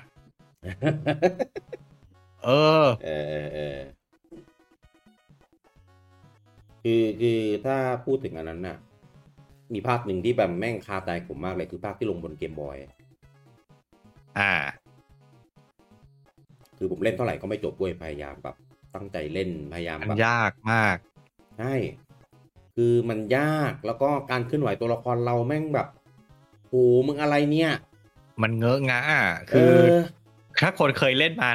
รู้กันน่ะคือหลังจากกระโดดไปแล้วมันเปลี่ยนทิศทางกลางอากาศไม่ได้อ่ะใช่แล้วมันจะชอบมีศัตรูมาดักควายเราอ่ะมากระแทกเราตอนเราโดดอยู่อ่ะแล้วเราก็จะกระเด็นไกลมากตกเหวตายโดนเล่นแคสเซิลเนี่ยไม่เคยพลังหมดตายอ่ะแม่งตกเหวตายตลอดโดนทีนึงก็เลือดเยอะเลือดหดเยอะอะไรก็ไม่รู้แบบโหยากมากแล้วจังหวะบอสจังหวะศัตรูคือโผล่มาแกล้งหมดเลยอ่ะใช่แล้วแม้กระทั่งไอเทมที่ให้เราเก็บอ่ะบางทีแม่งก็ออกมาแกล้งคือจริงๆตรงนี้ถ้ามีไอเทมอีกอย่างหนึ่งจะผ่านได้ง่ายแต่มันจะดรอปไอเทมอื่นอ่ะมาเปลี่ยนให้เราไม่ผ่านแทนอย่างเงี้ยใช่ใช่ยากมากงงมีนึกออกแล้วมีอยู่แค่เกมเดียวในซีรีส์ Castlevania ที่ผมเล่นจบคือ Dracula Kid โอ้ยแต่นั้นก็จริงๆก็ยากนะสนุกมันไม่ได้ยากมากมันแบบยากแบบยากแบบ challenging อ่ะแบบมันยังพอแบบพยายามฝึกฝนแล้วผ่านได้เอาก็เอาง่ายๆผมในวัยเด็กสามารถเล่นจบได้อ่ะมันก็ไม่ได้ยากจนเกินไปหรอกนั่นแหละเป็นสปินออฟที่ผมชอบมากกว่าซีรีส์หลักอีกมันก็เป็นสปินออฟเลยนะหลอกมาครั้งเดียวรอบเดียวจบไม่เดียวเลิกเลยไม่เคยไปยุ่งแต่ยังอุตส่าห์ไปลงเกมบอยนี่มันมาในคอลเลกชันด้วยผมเอามาเล่นก็สนุกดีย้อนวัยย้อนอดีตคือเมื่อก่อนตอนเด็กเล่นเฉยๆเว้ยไม่ได้รู้สึกว่าอะไรไม่ถึงว่าความยากก็เป็นเกมที่ดีชอบสนุกเล่นญี่ปุ่นด้วยมั้งตอนนั้นไม่มีอิงด้วยมั้งไม่มีพอมาเล่นในตอนคอลเลกชันแบบมันยากขนาดนี้เลยวะเฮ้ยกลับกันผมมาเล่นในคอลเลกชันผมรู้สึกมันง่ายกว่าที่เล่นตอนเด็กๆอ้าวเหรออยู่ผมแก่แล้ววะ แต่อย่างหนึ่งที่เห็นได้ชัดเลยตอนเด็กๆไม่รู้สึกมารู้สึกตอนเล่นในคอลเลกชันคือเกมแม่งโคตรแหลก อ๋อเออเหมือนอืมเหมือนเกมมันออกมาท้ายๆเจนของ Famicom แล้วแหละงั้นแบบเหมือนมันเกมมันค่อนข้างเกินประสิทธิภาพเครื่องไปอ่ะเพราะฉะนั้นมันจะแบบมีกระตุกอยู่ตลอดเวลาแต่ตอนเด็กๆเล่นอ่ะไม่เคยรู้สึกไม่เคยสนใจเลยพอมาเล่นในอีมูเนี่ยแบบโหรู้สึกได้ชัดว่าแบบกระตุกมากแต่สมัยนั้นเราก็เล่นกันได้โดยไม่แคร์ไม่รู้สึกด้วยซ้ำไม่รู้เรื่องหรอกเรื่องเฟรมเรื่องอะไรใช่พวกเนี้ยเราก็คิดว่าแบบเราก็คิดว่าเกมมันทำมาอย่างเงี้ยเออขนาดกระสุนเต็มจอเกมสโลอ่ะยังไม่ได้รู้สึกอะไรเลยรู้สึกตัวเลยแบบดีซะอีกแม่งใช่ช้าได้ใช่ใช่วันนี้ลองอะเฟรมล่วงเฟรมเดียวก็ด่าแล้ว เออเนี่ยรู้เยอะก็เรื่องเยอะเออแต่ทุกวันนี้ลุงโอมก็เล่นเกมพวกนี้เยอะขึ้นแล้วใช่ไหมอย่างเกก็มที่เป็นเกมยิงผมเริ่มเล่นเกมยิงได้ละผมเริ่มสนุกกับเกมยิงละอ่าแต่ผมก็ไม่ชอบธีมทหารอยู่ดี มันก็มาคู่กันนะเกมยิงครับก็เลยต้องแบบเนี่ยเลยไปเล่นเฮโร่ไงเพราะอย่างน้อยก็เป็นธีมไซไฟอวกาศอะไรเงี้ยคือผมไม่ชอบที่มันเป็นแบบมิลิเทอรี่อะไรอย่างเงี้ยผมไม่ชอบอ่ะไม่ชอบแบบสงครามแบบอะไรงี้ใช่ไหมแบบมีรถถังมีแบบเครื่องแบบทหารอะไรเงี้ยผมไม่ชอบเลยแล้วทุกสื่อเลยหนังอะไรเงี้ยผมก็ไม่ดูถ้าเป็นหนังแนวทหารผมก็ไม่ดูแต่สารับอะไรงี้ยังดูได้อยู่ใช่แบบอะไรอ่ะอย่างไอ้พวกหนังสงครามโลกถ้าอย่างเจมส์บอนด์เงี้ยดูมันไม่ใช่ทหารนี่แต่ถ้าแบบเซฟวิ่งไพรเวทไลอ้อนกาวฮอกเดย์อะไรเงี้ยผมไม่เอาเลยโอ้คือไม่ชอบแบบแนวนั้นเลยเออเข้าใจ Battlefield Call of Duty อะไรเงี้ยไม่ต้องมาคุยกันว่าจะชวนเล่น Battlefield อยู่ เออ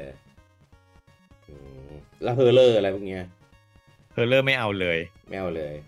คืออย่างนี้พูดเหมือนแถผมไม่ได้ถึงกับกลัวผีหรอกนะแต่ผมเป็นคนที่ไม่ชอบตกใจอ่ะผมไม่ชอบอาการที่แบบใจผมเต้นรัวตึกอย่างนั้นผมไม่ชอบก็คือเครียดกดดันอะไรเงี้ยก็ไม่ได้เหมือนกันถูกเพราะฉะนั้นจริงๆผมไม่ชอบเล่นเกมเฮอร์เลอร์หรอกผมไม่ชอบเล่นเกมอะไรที่มันกดดันให้ผมใจเต้นอ่ะงั้นสเตลอะไรเงี้ยผมก็ไม่ค่อยชอบแหวะแหวะแหวะก็ไม่นิยมเรื่องมาก ไม่ใช่อะไรปีเดียวคือมันจะมีปีหน้ามันจะมีเกมที่ชื่อว่าสกอร์ซึ่งภาพแม่งสวยมากแล้วแบบแต่ก็แหวะมากมันเป็นแหวะแหวะคือแหวะเนี่ยเรียกว่าไม่ได้ไม่ชอบเขาเรียกว่าไม่นิยมดีกว่าคือเห็นได้รับได้ แต่ก็ไม่ได้ดีกว่าไม่ได้วอนที่ต้องไปเห็นมันอ่ะคือไม่เล่นดีกว่าเข้าใจไหมคือเอางี้เทียบกันนะไส้ไหลกับผีผมเห็นไส้ไหลได้ผมไม่ได้กลัวแต่เห็นผีอะผมจะกลัวโอเคเข้าใจแล้วคือเห็นได้แต่ก็ไม่ได้ชอบไม่ได้อยากเล่นอะไรอย่างนี้อย่างนี้ถ้าเห็นถ้า Fatality ใน Mortal Kombat นี่จะรู้สึกไงบางท่าก็โอเคแต่ถ้าแบบท่าไหนที่มันแบบพิสดารมากก็รู้สึกแบบเข้าใจถ้าแบบอย่างเล่น Shadow of War Shadow of Mordor เงี้ยระเบิดหัวออกมันไม่ได้แหวะอะไรมันเห็นตุ่มจบเงี้ยไม่มีอะไรไม่เป็นไรถ้าอย่างงี้ไม่เป็นไรเลยแต่แบบค่อยๆระเบิดค่อยๆเห็นสมองไหลเห็นกระโหลกแตกคืออย่างเงี้ยจริงรับได้เห็นได้แต่ว่าแบบเราไม่ได้ชอบที่ต้องไปเห็นมันอ่ะโอเคพูดถึงพวกเนี้ยอย่าง Metal Gear Silent Hill Castlevania หรือแม้จะเป็นคอนทราก็ตามอ่ะนี่เป็นอดีตตัวพ่อเกมหัวของโคนามิที่ปัจจุบันน่าจะตายหมดแล้ว ดับหมดแล้ว ดับหมดแล้วอะดับนี่ไม่ใช่เสื่อมความนิยมนะแต่ค่ายมันไม่ทำเองอ่ะซึ่งแนวเกมเนี้ยมีคอนทรานี่แหละที่ถ้าจะทำมาให้มันเกิดในยุคนี้อาจจะยากหน่อยเพราะมันอย่างที่บอกอ่ะถ้าจะทำมันก็เป็นเกมฟอร์มเล็กอ่ะซึ่งค่ายใหญ่เขาก็ไม่อยากเสียเงินลงทุนทำใช่แต่แนวอย่าง Metal Gear Silent Hill Castlevania เนี่ยมันเป็นแนวเดียวกันมันเป็นแอดเวนเจอร์เป็นเมนสตรีมอยู่อ่ะแต่ทำไมไม่ทำเขาไม่รู้เหมือนกันหาคนทำไม่ได้อ่ะผม ตอนนั้นที่มีดราม่าไล่ออกไปหมดแล้วไงเพราะอย่าง Castlevania เนี่ยก็มันก็เป็นแนว Metroidvania ทำเป็นแบบนั้นน่ะในกราฟิกในเอนจินในแบบยุคปัจจุบันน่ะเนื้อเรื่องดีๆหน่อยใส่ระบบดีๆมาหน่อยโอ้แฟนๆก็เทิดทูนแล้วไม่ต้องไปทำเป็น 3D แบบภาค Lord of Shadow ก็ได้คนก็พร้อมที่จะแบบมาเล่นอยู่แล้วอ่ะผมว่าทำแบบเดียวกับฟุกุดะขอเรียกฟุกุดะแล้วกันนะเรียกฟุกุดะไปติดปากผมว่าทำแบบนั้นน่ะเวิร์กก็คือไม่ต้องไปทำให้มันเป็นเกมแบบบล็อกบัสเตอร์ลงทุนเยอะแล้วก็ไม่จำเป็นต้องทำเองเอาซอร์สไปให้คนอื่นพัฒนาก็ได้เพราะเดี๋ยวนี้ค่ายเกมอินดี้ที่มีไอเดียดีๆฝีมือเก่งๆเยอะแยะใช่ไหมขอแค่ว่าคุณมี IP ที่ขายได้อ่ะแล้วคุณก็แค่ไปหาเดฟที่แม่งเก่งๆมีไอเดียดีๆเอามาชนกันแค่นั้นก็จบแล้วคุณก็ไม่ต้องลงทุนอะไรเยอะคุณไม่ต้องจ้างคนมาเป็นพนักงานประจำด้วยคุณก็แค่ไปจ้างเอาซอร์สทำให้ถูกแค่หาโปรเจกต์แมเนเจอร์ไปคอยมอนิเตอร์ดีๆเท่านั้นเองขนาดปู่เห็นอย่างเงี้ยมีทีมเยอะแยะยังจ้างชาวบ้านทำเลยเอาซอสเลยซึ่งเนี่ยก็เลยเป็นที่น่าแปลกใจว่าฟุคุดะเองเนี่ยมันก็แสดงให้เห็นแล้วว่ามันเวิร์กวิธีนี้เวิร์กแล้วเกมก็ออกมาดีได้รับผลตอบรับดีซึ่งตอนแรกผมก็เลยคิดว่าเดี๋ยวไม่นานโคนามิแม่งก็น่าจะปล่อยเกมอื่นตามมาแน่ๆเขาบอกแล้วว่ากำลังทำอีกเขาบอกไหมว่าเกมอะไรไม่ได้บอกแต่ผมก็ว่ามันช้าไปอยู่ดีอ่ะคือแบบผมหวังว่าเฮ้ยเราจะต้องได้เห็นคอนท่าภาคใหม่แล้วเนี่ยโอ้ใจเย็นเพราะไอ้ภาคล่าสุดนี่แบบไม่ไหวจริงๆคือไอ้ภาคชื่ออะไรนะโลกขอบอ่ะเอาจริงอ่ะเกมเพลย์ผมว่ามันโอเคนะผมว่ามันก็สนุกอยู่อ่ะจริงเหรอจริงแต่ที่มันแย่คือเรื่องเพอร์ฟอร์แมนซ์เรื่องดีไซน์ธีมใช่แต่เกมเพลย์ผมว่ามันก็พอเล่นได้อยู่ไม่ได้แย่ขนาดนั้นหรอก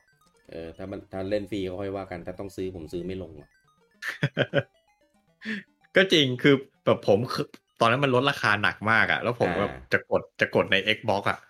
กดดีป่ะวะกดดีป่ะวะอย่างเงี้ยมันถูกแล้วนะแต่แบบสุดท้ายก็แบบทำใจไม่ได้ไม่ได้กดใช่ไหมไม่ได้กดผมจำได้ตอนนั้นไฮกับลุงแบ็กกันอยู่2คนนะก่อนเกมออกไม่น่าหาทำอันนี้ก็เอาซอสนะแต่อันนั้นเอาซอสแบบแย่ไงเหมือนไม่มีคนคุมโปรเจกต์ดีอ่ะ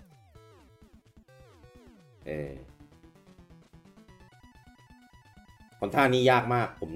นึกทิศทางไม่ออกเลยแคสเซิลเวเนียเนี่ยทำได้แน่นอนใช่ดูเมโทรยเป็นตัวอย่างได้ก็แหมจริงๆมันผมว่ามันตลกครับสิ่งที่ผมกำลังจะพูดอยู่ตอนนี้มันตลกดีนะอะไรผมกำลังจะพูดว่าไปจ้างเมอร์คิวรี่สตรีมทำสิเขาเคยจ้างแล้วพอเพิ่งทำเมโทรยมาตอนนึกไปนึกว่าอ้าวก็เคยทำแล้วนี่หว่าใช่แต่นั้นผมพูดไปหลายรายการแล้วว่าคือจริงๆความผิดมันไม่ได้เป็นความผิดของ Mercury Stream ใช่ผมมันเป็น direction จากโคนามิเองนั่นแหละใช่ซึ่งแฟนๆไปเบรม Mercury Stream เพราะเป็นคนทำไงแต่เขาก็ทำตามใบสั่งซึ่งจริงๆผลงาน performance ในการทำอะไรของเขามันดีมากเลยนะตัวเกมมันก็สนุกในแบบของมันนะใช่ผมเล่นเดโมนี่ถือว่าโอเคเลย เกมดีในเรื่องดีเลยแหละเพียงแต่ว่าถ้าจะตีให้มันเป็น Castlevania เนี่ยมันอาจจะแบบไม่ถูกใจแฟนๆว่างั้นอยากได้เมโทรวาเนียไงหรือถ้าจะเป็น Castlevania ก็ต้องเป็นแบบให้มันมีความฟีโลมีความแบบพูดว่าไงอ่ะเหมือนเซลดาเหมือนเมโทรไพร์มอ่ะมันต้องแบบเหมือนเป็นเมโทรวาเนียที่เป็นแบบ 3D อ่ะต้องเป็นแบบนั้นน่ะแต่นี้มันเป็นแบบเดินหน้าเป็นด่านๆไปเรื่อยอะไรอย่างเงี้ยมันก็เลยโดนตราหน้าว่าเป็นแบบทำเกมไม่ประสบความสำเร็จแล้วแฟนๆก็ด่าอะไรอย่างเงี้ยแต่ดูดีพอมาอยู่กับ Nintendo อ่ะทำเมโทร2 ภาควันนี้ชื่อเสียงโด่งดังก็ถึงบอกมันอยู่ที่ Direction กับ Project Manager คุณจะไปกำกับเขายังไงใช่คนคุมต้องเก่งอ่ะแต่ให้เขากลับไปทำกับโคนามิอีกก็จะกลับไปหรือเปล่าไม่รู้นะ ไม่รู้สิแต่ถ้ากลับไปทำเป็นเมโทรวาเนียแบบไซส์สกอร์ก็ไม่แน่ส่วน Silent Hill เนี่ยผมว่าอาจจะมีกลับมาดูจากกระแสดูจากไอ้คนเก่ากันนะก็ไม่แน่อาจจะบ้าจี้อาจจะบ้าจี้กลับมาทำได้มันเป็นแนวที่ขายได้ตลอดอยู่แล้วเฮอร์เลอร์นี่ตั้งแต่มีวิดีโอเกมมาจนปัจจุบันมันก็แนวนี้มันก็อยู่ได้ขายได้มาตลอดใช่แล้วคือปัจจุบันนี้มันไม่ค่อยมีใครทำแล้วคนเลยโหยหาใช่แล้วแบบมันเข้ายุคสมัยด้วยยุคที่แบบการสตรีมมิ่งมันเป็นเทรนด์นะเนาะแล้วคนอย่างที่เคยคุยกันนะคนบางคนไม่กล้าเล่นเองก็ไปดูสตรีมเมอร์เล่นให้อะไรเงี้ยใช่นั่นแหละมันก็เลยเป็นแนวที่มันก็ยังขายได้เรื่อยผมว่าขายได้ถ้าทำยุคนี้แต่ต้องทำแบบดีหน่อยนะต้องทำดีๆผมว่าขายได้คนโหยหากันเยอะปัจจุบันมันเหลือน้อยแล้วพวกซีรีส์เพราะว่า Resident Evil มันไม่สยองแล้วอะมันเป็นแอคชั่นแล้วอะส่วน Resident Gear เนี่ยผมว่าน่าจะดับไปพอๆคอนทราเลยผมว่าน่าจะปิดตำนานไปเลยเพราะว่าเขาเรียกว่าคนทำก็ไม่อยู่แล้วใช่ไหมแล้วถึงแม้ IP จะอยู่ในมือบริษัทแต่ผมว่าไม่เผาผีขนาดเนี้ยมันคงไม่หยิบ IP นี้มาสานต่อตอนโคจิมะออกมีทำนะ Metal Gear Survive อะไรนั่นนะไอ้นั่นมันก็ผมว่าแม่งเหมือนแบบทำมา แกงทำมาเย้ยกันอะทำมาเย้ยแบบซีรีส์ลูกรักของมึงใช่ไหมกูปูยีปูยำให้แม่งพังไปซะเลยอะไรเงี้ยแม่งปูยีปูยำจริงคือแบบโอ้แม่งอะไรวะเนี่ยมีแต่ความแบบแม่งปูยีปูยำจริงอ่ะคือแบบตั้งใจทำมาให้เละหรือเปล่าไม่รู้อ่ะใช่ผมแบบรู้สึกอย่างนั้นจริงๆนะว่าแบบไม่ได้กะทำมาขายอ่ะกะทำมาเย้ยโคจิมะว่าแบบเนี่ยของมึงอ่ะกูทำให้แม่งพังให้มึงเห็นเลยจริงพังจริงส่วนอื่นๆเนี่ยผมว่ายากที่จะมีกลับมาสานต่อแต่เอาจริงๆอ่ะสมมุติถ้าโคนามิจะกลับมาทำอ่ะหนึ่งในเกมที่จะทำที่ผมไม่คิดว่ามันจะทำก็คืออย่างเก็ตซึฟูมาเดนเนี่ยผมไม่เคยอยู่ในหัวเลยว่ามันจะเอากลับมาทำมันหายไปตั้งเป็นแบบเกือบ30 ปีอ่ะคือแบบถ้าเอากลับมาทำก็คงเป็นแบบซีรีส์อยู่แถวๆเนี้ยมีแฟนฐานแฟนอะไรเงี้ยนี่ไปขุดเอามาอะไรมาแบบเฮ้ยนี่มันขุดระดับตำนานสมัยนั้นกลับมาทำเลยนี่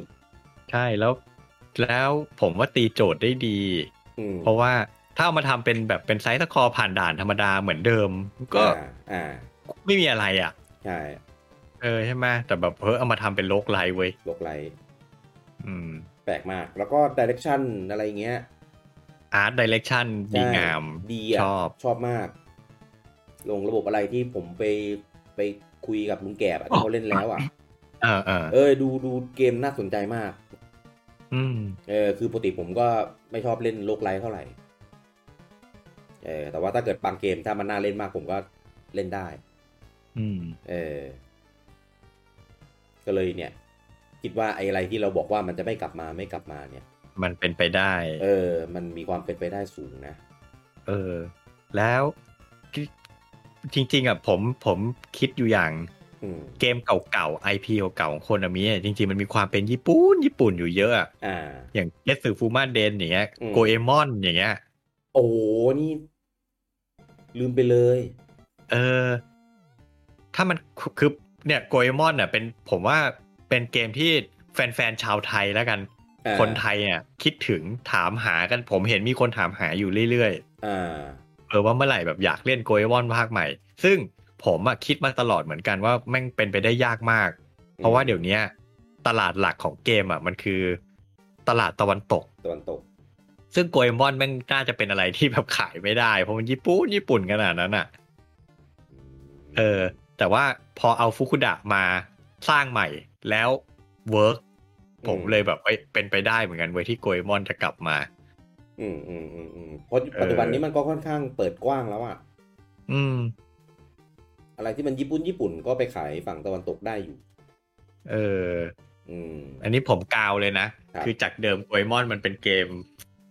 เป็นเกม 2D เป็นเกม 2D ใช่ไหมแอคชั่นธรรมดา 2.5D นี่ผมกาวไปถึงขั้นแบบโหถ้ามันทำเป็นแบบเป็น Full 3D แบบเหมือนมาริโอเห็นตัวเงี้ยแบบเดินฟรีโรมโอ้เป็นเวิลด์เหมือนมาริโอโอดิซี่อย่างเงี้ยแต่เป็นโกเอมอนแบบโหแม่งน่าจะสนุกนะเชี่ยโคตรอยากเล่นแต่ผมว่าคนมีไม่ทำหรอกรู้ว่าไม่ทำแต่โอ้พนึกภาพแล้วอยากเล่นมากเลยนะทีมแบบอย่างนั้นจริงทีมยุคเอโดะมีนินจาซามูไรแบบแฟนตาซีสนุกว่ะแล้วก็มีพวกผีพวกโยไคพวกอะไรพวกเนี้ยเป็นศัตรูเป็นอะไรโอ้น่าเล่นเวลาที่ผมว่าเอาเกมเก่าๆโคนามิมากาวสนุกว่าแบบถ้ามันมาปัดฝุ่นใหม่เป็นแบบให้มันเป็นสมัยใหม่มันจะเป็นอะไรได้บ้างเนี่ยผมกำลังนึกอีกการดิอุสถ้ามาทำเป็น 2D ไซส์สคอร์เหมือนเดิมก็แบบมันก็ไม่มีอะไรใหม่ถ้ามาทำเป็นแบบ 2.5D ไม่รู้อันนี้ผมคิดว่าแบบมองอย่างด้านหลังแทนประมาณเหมือนเป็นเรลชูตติ้งจะเป็นใช้คอนเซปต์ระบบของการดิอุสอะไรเงี้ยอาจจะเวิร์กก็มีล็อกเป้าอะไรเงี้ยเพิ่มเข้าไปใช่หรือไม่งั้นก็กาวหนักกว่านั้นไม่ทำการดิอุสทำเป็นพาโรดิอุสไปเลยต้องเลนเอ็มนะเกมเนี้ยเนี่ยพอพูดเรื่องนี้ผมนึกออกอย่างหนึ่งความเป็นเอกลักษณ์อย่างหนึ่งของค่ายโคนามิในอดีตคือความกาวในการออกแบบตัวละครนี่แหละแม่งโคนามิเป็นบริษัทที่ทำให้โมไอแม่งกลายเป็นเมนสตรีมใช่ถามก่อนที่จะมาเล่นการดิอุสก่อนที่จะมาเล่นไวเวิลด์ก่อนที่จะมาเล่นเกมโมไอคุงมีใครรู้จักโมไอบ้าง รู้จักอยู่ในฐานะหนึ่งใน7 สิ่งมหัศจรรย์ของโลกก่อนหน้านั้นไม่รู้จักเลยผมมารู้จักทีหลังไงว่าแบบพอเห็นในเกมไงแล้วก็เลยแบบมันคืออะไรวะแล้วค่อยไปแบบค่อยไปศึกษาทีหลังแต่ที่ผมพูดว่าความกาวของโคนามิคือแล้วอยู่ดีๆพี่เอาโมไอมาใส่ในเกมทำไมวะมันอะไรดนใจวะไม่มีความเข้ากันเลยคือโมไอถ้าผมเข้าใจไม่ผิดมันโผล่มาครั้งแรกในการดิอุสแล้วแม่งเป็นเกมยานอวกาศแล้วแม่งมีโมไออยู่ในอวกาศอะไรวะโคตรกาวจริงผมแบบเฮ้ยคนในโคนามิสมัยยุคนั้นแม่งแบบแม่งมันว่ะสนุกว่ะแม่งแบบคิดอะไรกันวะคือไอคิดโมไอใช่แต่เอาไปใส่ในการดิอุสทำไมก่อน มันมีความเข้าเชื่อมโยงกันตรงไหนวะคิดยังไงเอาโมไอแบบคือมันซึ่งมันกลายเป็นเขาเรียกมันกลายเป็นไอคอนิกไปเลยนะใช่อยู่แต่แบบแหมว่าใช่แต่ว่าแบบจุดเริ่มต้นที่คิดขึ้นมาแบบเฮ้ยคุณแบบอะไรดลใจให้คุณคิดอย่างนี้ได้วะอาจจะโดนคำสั่งมาเกมคุณต้องมี1 ในสิ่งมหัศจรรย์ของโลก กูใส่โบอายเข้าไปแหละแล้วเป็นโบอายที่ยิงพลังได้นะโคตรแปลกอ่ะอย่างวินนิ่งไงวินนิ่งก็โดนด่าเละที่เปลี่ยนเป็นอีฟุตบอลโดนแม้ตอนที่เราจัดพอดแคสต์ตอนนั้นเรายังแบบคาดหวังว่ามันจะดีนะมันยังไม่ออกไงตอนนั้นนะแบบออกหลังจากที่เราจัดพอดแคสต์กันไปได้แค่สัก2 อาทิตย์เองมั้งโอ้เละมีอันเป็นไปอ่ะโดนเอ่ยถึงในรายการเราเละมากแต่ว่าถ้าเกิดเกมมันอัปเดตแก้เรื่อยๆก็ไม่แน่หรอกเพราะว่าฟีฟ่าเห็นว่าเขาก็จะไอ้นี่เหมือนกันนี่จะรีแบรนด์เหมือนกันเหรอเพราะว่าไม่อยากจะจ่ายค่าลิขสิทธิ์เรื่องชื่อเรื่องอะไรให้กับฟีฟ่ากันนั้นแล้วเห็นข่าวว่าเหมือนโดนขึ้นค่าลิขสิทธิ์ใช่ก็เลยว่าจะเปลี่ยนเป็นอะไร EA Sport Soccer อะไรสักอย่างไม่รู้อ่ะยังไม่คอนเฟิร์มเพราะว่ามันอีกนานไงเพราะว่าภาค22มันเพิ่งออกไปครับก็ช่วงนี้ฟีฟ่าต้องหมายถึงองค์กรนะองค์กรฟีฟ่าต้องออกมาหากินแต่ค่ารอยตี้เยอะขึ้นเพราะว่าพอมีโควิดแล้วอีเวนต์งานแข่งมันจัดไม่ได้ไงรายได้มันลดลงต้องมาหากินเอากับค่าไลเซนส์แทนแต่ปีหน้าจริงๆแล้วมันก็น่าจะกลับมาเกือบจะปกติ 100% แล้วหวังไม่ได้คุณกี้คือตอนแรกคาดว่าปีหน้าจะมีบอลโลกได้ใช่ไหมล่ะล่าสุดพรีเมียร์ลีกเนี่ยกลับมาระบาดติดโควิดกันอีกแล้วเนี่ยเพราะฉะนั้นแบบสถานการณ์ไม่แน่ไม่นอนแต่ก็ไม่เห็นคนจะกังวลอะไรกันเท่าไหร่เลยกังวลกลับมากังวลกันหนักแล้วตอนนี้ที่อังกฤษมันระบาดอีกรอบเวฟใหม่เพราะว่าเนี่ยผมมาอยู่กรุงเทพเนี่ยผมไปเดินเมกะมาเมื่อวานโอ้ยถ้าเป็นเดินห้างอ่ะมันธรรมดาคนแบบโหเยอะแยะไปหมดกลัวโควิดกันบ้างไหมเนี่ย ผมไปกะว่าเดินชิวๆโล่งๆแน่เลยคนเต็มโอ้โหเดินเบียดต้องหลบแบบกันคนไทยมันเหมือนมาปลดปล่อยอึดอัดกันมานานไงเพราะมันล็อกดาวน์มาตั้งหลายเดือนคนเยอะมากวันที่ปลดล็อกดาวน์วันแรกนะร้านอาหารนี่ไม่มีที่นั่งเต็มหมดนี่แหละผมก็เลยกำลังคิดอยู่ว่าที่อื่นเขาเป็นเหมือนเราไหมแล้ว อะไรที่มันแบบอัดอั้นเนี้ยมันเป็นพฤติกรรมคนน่ะคือแบบกลัวไหมก็กลัวแต่กูก็เลือกที่จะแบบขอรีแลกซ์บ้างขอมีความสุขบ้างจริงๆนะ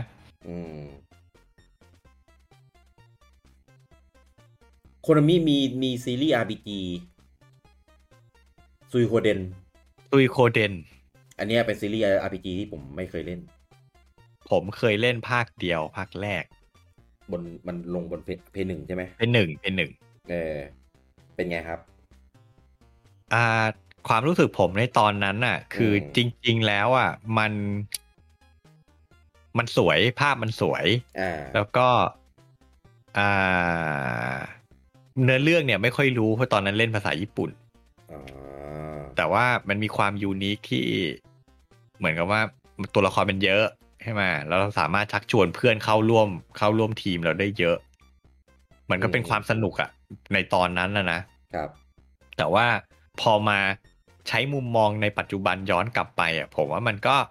เป็นเกม RPG แบบเส้นตรงธรรมดามันไม่มีการคัสตอมไมซ์ตัวละครเลยไม่มีสกิลไม่มีอัพสกิลไม่มีสกิลทรีไม่มีจ็อบไม่มีคลาสก็คือด้วยความที่ตัวละครมันเยอะแหละเพราะฉะนั้นมันไม่จำเป็นต้องอัพไม่ต้องเปลี่ยนจ็อบก็ได้ใช้เปลี่ยนสมาชิกในตี้เอาแต่ยังไงก็แล้วแต่พวกสกิลพวกเวทมนต์พวกท่าต่างๆมันได้มาตามเลเวลตายตัวเพราะมันหมายความว่ามันก็คือ RPG JRPG แบบโบราณเกมหนึ่งซึ่งมันดีในยุคนั้นแหละภาพเพิ่มมันสวยแต่ถามว่าให้เล่นปัจจุบันเนี่ยผมก็เล่นนะผมก็เล่นได้คือเกมมันออกแนวแบบเหมือนเราเล่นเกมเรโทรดีๆสักเกมหนึ่งอย่างเงี้ย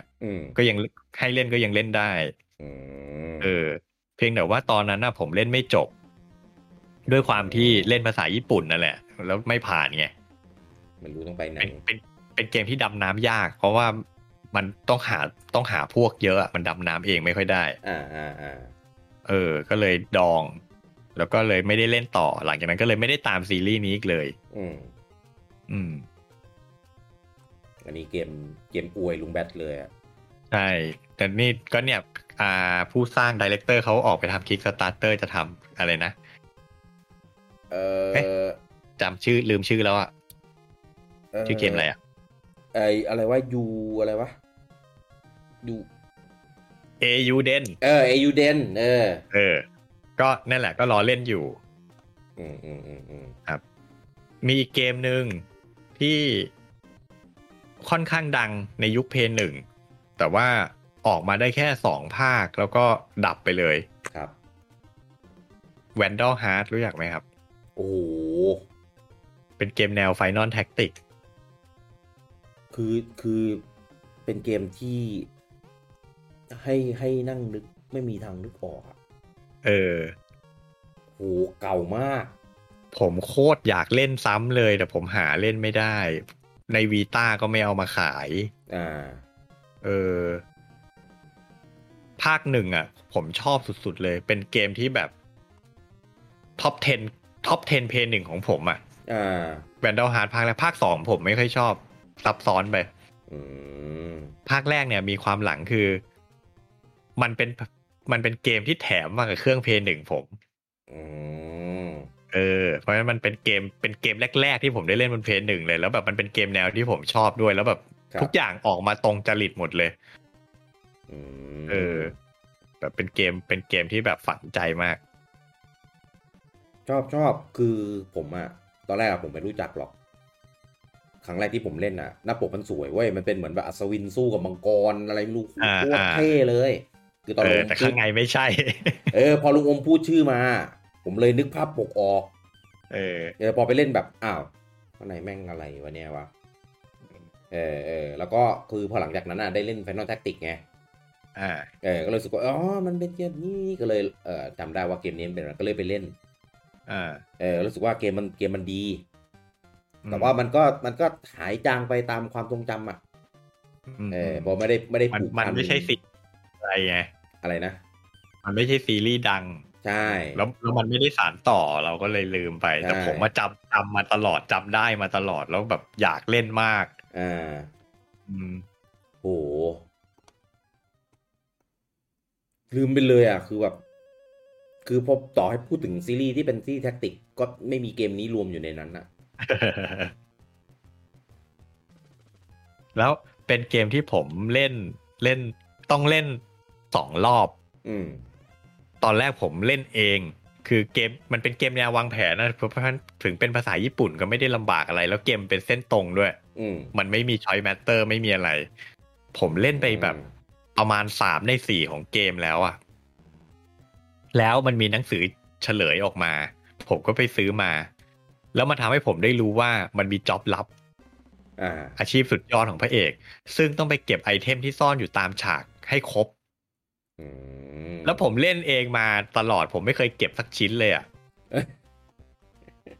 แล้วผมก็แบบโอ้โหวัดใจอ่ะเอาไงดีวะจะเล่นต่อให้จบโดยไม่มีจ็อบลับหรือจะกลับไปเริ่มเล่นใหม่หมดเลยสุดท้ายผมตัดสินใจกลับไปเริ่มเล่นใหม่เพราะว่าต่อให้เล่นตัดสินใจเล่นจนจบเดี๋ยวผมก็ต้องไปเล่นอีกรอบนึงเพื่อจะเก็บจ็อบลับอยู่ดีอ่ะผมก็ตัดสินใจหยุดเริ่มเล่นใหม่ไปเลยแล้วกันนั่นน่ะแม่งเซ็งนี่ผมมานั่งดูภาพอยากเล่นเลยอ่ะใช่มันสนุกมากเขาเรียกว่าอะไรอ่ะจังหวะจะโคนในเกมอ่ะนึกออกป่ะเวลาฟันศัตรูมันจะแบบฟันแบบแรงอ่ะปักแล้วเลือดกระฉูดแม่งโคตรสะใจอ่ะคือแล้วคือการดีไซน์อะไรเงี้ยมีความตะวันตกสูงมากใช่มันมีความเป็นการ์ตูนฝรั่งโอ้ตัวละครก็เขาเรียกว่าสตอรี่ตัวละครก็แบบน่าสนใจอ่ะแต่ภาค2จริงๆพยายามจะพัฒนาให้ดีขึ้นระบบซับซ้อนขึ้นแต่ผมว่า มันมันเยอะไปอ่ะอืมโอ้อยากเล่นเว้ยยากแล้วอันนี้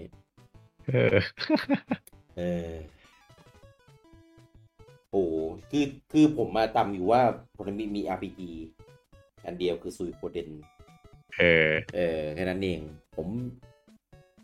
จำไม่ได้เลยอ่ะคืออาจจะจำไม่ได้ด้วยซ้ำว่าเกมนี้เป็นของโคนามิในตอนนั้นเล่นก็เล่นไปแต่พอพูดชื่อเกมปุ๊บแต่หน้าปกแม่งมาเพราะว่าจำภาพหน้าปกมันได้ปกมันสวยวันนี้ผมไปดูมาภาค2ก็เคยเห็นปกอะไรงี้อยู่เหมือนกันนะแต่น่าจะไม่เคยเล่นภาค2ระบบมันจะคล้ายๆ Final 9ก็คือต้องอัพสกิลจากพวกเครื่องอาวุธอุปกรณ์สวมใส่แต่มันเป็นเกมวางแผนไงเพราะฉะนั้นแบบมันเลยโอ้โหต้องกลายหนักขนาดไหนเพื่อเก็บสกิลใช่แล้วเกมยากกว่าภาคแรกเยอะแต่ว่าเนื้อเรื่องจะไม่ค่อยโอเวอร์แล้วเนื้อเรื่องมันจะลดลงมาแบบประมาณแท็กติกโอกาอย่างนั้นอ่ะหมายว่าคือภาคแรกนี่มันจะแบบโหแบบดูโอเวอร์อ่ะแบบไฮแฟนตาซีมากๆอะไรเงี้ยแต่ภาค2มันจะเริ่มแบบดูเรียลลิสติกมากขึ้นทุกวันนี้มันจะมีใครทำเกมแท็กติกธีมแบบอย่างนี้ให้เราเสพมั้งวะเพราะว่าอย่างเกม3เหลี่ยมอ่ะผมมองว่ามันก็ยังมันไปเน้นเรื่องของ3ก๊กคนใช่มันนั่นแหละมันเป็นสงครามระหว่างคนกับคนไงละผมอ่ะถ้าเป็นเกมธีมแฟนตาซีอย่างนี้ผมก็อยากได้แบบแหมนักรบสู้กับมังกรกอบลินอะไรอย่างนี้มากกว่าไงใช่ใช่ก็ตอนที่มันออกเดโม3เหลี่ยมมาครั้งแรกผมเขียนคอมเมนต์ผมเขียนฟีดแบ็กกลับไปเลยนะไอ้ questionnaire ของเขาอ่ะบอกเฮ้ยอยากได้เกมที่สู้กับมอนสเตอร์ไม่ได้อยากได้เกมที่สู้กับคนด้วยกันอ่ะเลยเขียนกลับไปว่าไอ้เกมยูจะมีมังกรอะไรอย่างเงี้ยให้กูตีเปล่าวะมีพวกบอสพวกอะไรก็เป็นคนเป็นแบบเนี่ยมันก็คือเท่าที่มันเปิดตัวเท่าที่ดูมาไม่เห็นมันมีไม่มีมอนสเตอร์เลยอ่ะคนล้วนๆเลยอ่ะเพราะอย่าง Final Tactics อ่ะมันก็ยังมีมอนบ้างมีมอนมีอะไรให้ตีไง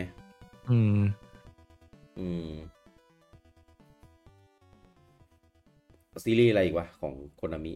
ที่พอพูดที่เหลือพูดก็จะเป็นของฮัตสันแล้วจริงๆของฮัตสันน่ะเอากลับมาบ้างก็ได้นะไม่ต้องไปทำแต่บอมเบอร์แมนฮัตสันก็นี่ไงโมโมทาโร่ขายดีซะด้วยไหนยังจำชื่อมันได้ไหมเห็นพูดในวีคทูวีคทุกสัปดาห์เลยโมโมทาโร่เดนเซสึโชวะเฮเซเรวะโมเทบันนี่เป็นไงล่ะ พูดจนจำชื่อแม่งได้แล้วว่าขนาดอ่านญี่ปุ่นไม่ออกสักตัวคือตอนแรกอ่านอ่ะตะกักมากพอหลังๆเริ่มอ่านคล่องตอนนี้จำชื่อแม่งได้แล้วเนี่ยอ่านแม่งทุกสัปดาห์เลยเฮ้ยแวนดอลฮาร์ดมีภาค3ด้วยนะไม่เคยรู้มาก่อนเลยชื่อภาค Flame of Judgment ลงเพย์3ด้วยไม่เคยรู้มาก่อนเลยไม่เคยเห็นเลยเนี่ย Flame of Judgment เหรอใช่แต่แบบดูจากคาแรคเตอร์ดีไซน์แล้วน่าจะแบบแย่มากอ่ะเป็นเกมเดียวเป็นเกมโหลดเกม PSN อย่างนั้นเกม PSN อันนี้ไม่ได้ทำเองอันนี้จ้างเขาทำเหมือนกัน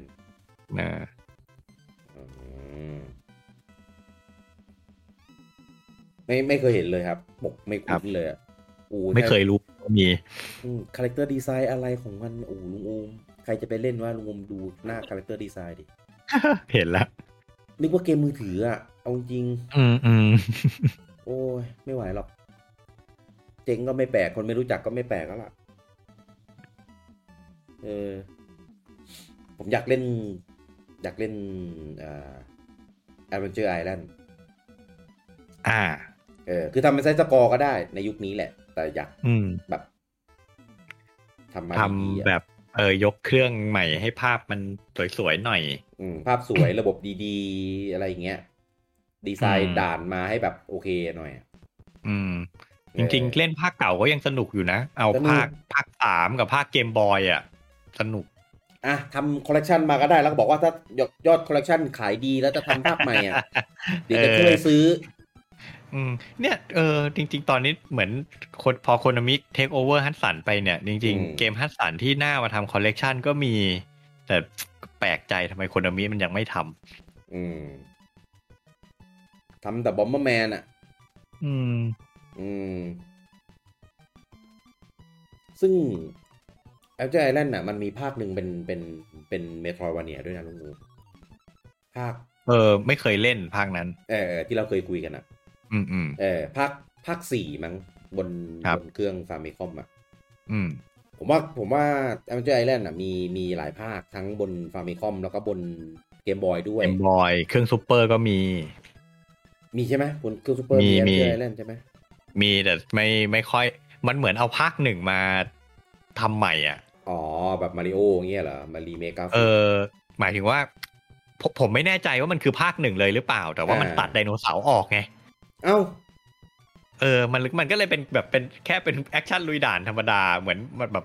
มันเขาเรียกไงมันเลยอารมณ์เหมือนเล่นภาคแรกไงมันก็เลยผมก็เลยไม่ได้เล่นมันรู้สึกว่าแบบเฮ้ยมันถอยหลังลงคลองยังไงก็ไม่รู้แค่ทำภาพสวยขึ้นเฉยๆไดโนเสาร์เนี่ยคือแม่งโคตรเอกลักษณ์เลยนะแล้วก็ทำมาก่อนยอชิอีกใช่ไปทิ้งได้ยังไงไม่ได้โอ้เหนือกว่ายอชิด้วยเพราะมีไดโนเสาร์หลายพันมีหลายตัวไม่เหมือนกันแต่โดนสะกิดทีเดียวไดโนเสาร์ตุยนะหายไปเลยของโยชิยังแบบยังวิ่งให้วิ่งหนีไปจับได้อยากเล่นครับคิดถึงไม่รู้จะไปหาเล่นมาจากไหนเพราะว่าใน Virtual Console ในอะไรเงี้ยก็ไม่มีถ้าทำมาก็เดี๋ยวจะอุดหนุนคือทำเป็นคอลเลคชันมาทั้งรวมทั้งของเกมบอยทั้งของฟาร์มิคอมมาเลยอ่ะจะไปนั่งตะบีตะวันเล่นถ้าของฮัตสันก็จะมีเกม RPG ดังๆอีกเทนไกมะเคียวนี่ก็เป็นซีรีส์ในตำนานที่ผมว่าน้อยคนจะได้เล่นเพราะแม่งลงเครื่อง PC Engine แต่ผมเคยได้ยินอยู่มันไม่ได้เคยพอร์ตมาลงเครื่องอื่นใช่ไหมมันจะมีถ้าผมจำไม่ผิดมันออกมา3หรือ4ภาคบนเครื่อง PC Engine แล้วมันออกภาคซีโร่ลงเครื่องซูเปอร์ซึ่งภาคซีโร่ครับเล่นบนหัวโปรไม่ได้มันเป็นเกมที่ความจุเยอะสุดของเครื่องซูเปอร์คือ64เมกไม่มีหัวโปรรุ่นไหนรองรับเพราะหัวโปรเครื่องซูเปอร์เต็มที่แค่48เมกแล้วเทนไกมะเคียวมันออกมาแบบท้ายเจนเลยอ่ะแล้วแม่งมันเป็นเกมเดียวที่64เมกก็เลยไม่มีใครทำหัวโปรออกมาไอ้นี่ด้วยปะ Mario RPG ด้วยปะ Mario RPG 32เมกแต่ว่ามันมีชิปมันใส่ชิปโหมดเซเว่นมันตอนช่วงแรกๆมันก็เลยก๊อปลงหัวโปรไม่ได้นั่นแหละมันเลยกลายเป็นเกมที่แบบผมเชื่อว่าจะพูดว่าไม่มีก็ไม่ได้อ่ะแม่งใครเล่นหัวโปรไม่มีวันได้เล่นอ่ะเทนไกมะเคียวอ่ะภาคซีโร่นะยกเว้นว่าคุณจะซื้อตลับแท้ซึ่งแม่ง 5,000 บาทอ่ะบ้าโหนี่ของฮัตสันเหรอเนี่ยใช่ถ้าชื่อฝรั่งจะเรียกชื่อ Far East of Eden ใช่ความล้ำคือฮะครับต่อเลยความล้ำของมันคือกราฟิกที่เหนือไปกว่า Final Fantasy หรือ Dragon Quest ก็ตามในยุคนั้นนะคือใช่มันแบบมันจะเป็นแอนิเมชันเลยอ่ะหน้าตาตัวละครจะวาดเป็นแบบเป็นเมะเลยเป็นภาพการ์ตูนเลยคือจุดแข็งของเครื่อง PC Engine คือมันรันไฟล์แอนิเมชันได้เว้ยมันเล่นไฟล์วิดีโอได้ มันจะมีพวกฉากเปิดไตเติ้ลเกมที่เป็นแอนิเมชันเลยอ่ะ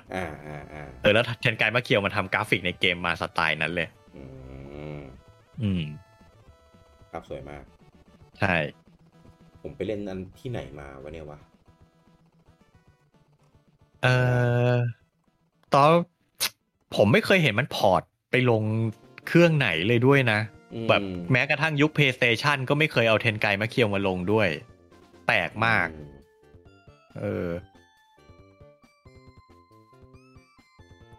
ไปเล่นที่ไหนมาวะจะว่าโหลดอีมู PC Engine ก็ไม่น่าใช่ คงไม่พยายามขนาดนั้นแต่ภาพสวยมากผมว่าถ้ามาทำในยุคนี้ก็ยังถือว่าเป็นเกมที่น่าเล่นผมอยากเล่นเพราะว่าไม่เคยมีโอกาสได้เล่นเลยแต่มองตาปิบๆมาตั้งแต่เด็กเนี่ยรอเดี๋ยวอาร์สันเขาให้โคนามิทำเป็นคอลเลกชันรวมมีกี่ภาคไม่รู้ครับมีภาคซีโร่ใช่ไหมมีภาค1ภาค2ภาคอะไรวะเนี่ยถ้าอย่างงี้ผม ภาคที่ผมรู้จักมันเป็นครั้งแรกคือภาค3เพราะฉะนั้นแน่ๆมี3ภาคแล้วก็มีภาคซีโร่แล้วก็มันจะมีภาคสุดท้ายคือในยุคเจนเพย์1NEC ยังออกเป็นเครื่องเจนถัดมาของ PC Engine ด้วยแต่ผมจำชื่อไม่ได้เดี๋ยวขอเซิร์ชดูหน่อยเนี่ยลุงโอมผมนึกได้แล้วมันเคยทำเป็น PC Engine Base Collection ลง PSP อ๋อเหรอผมน่าจะเคยเล่นอันนี้นี่แหละPSP ผมไม่ทันว่ะ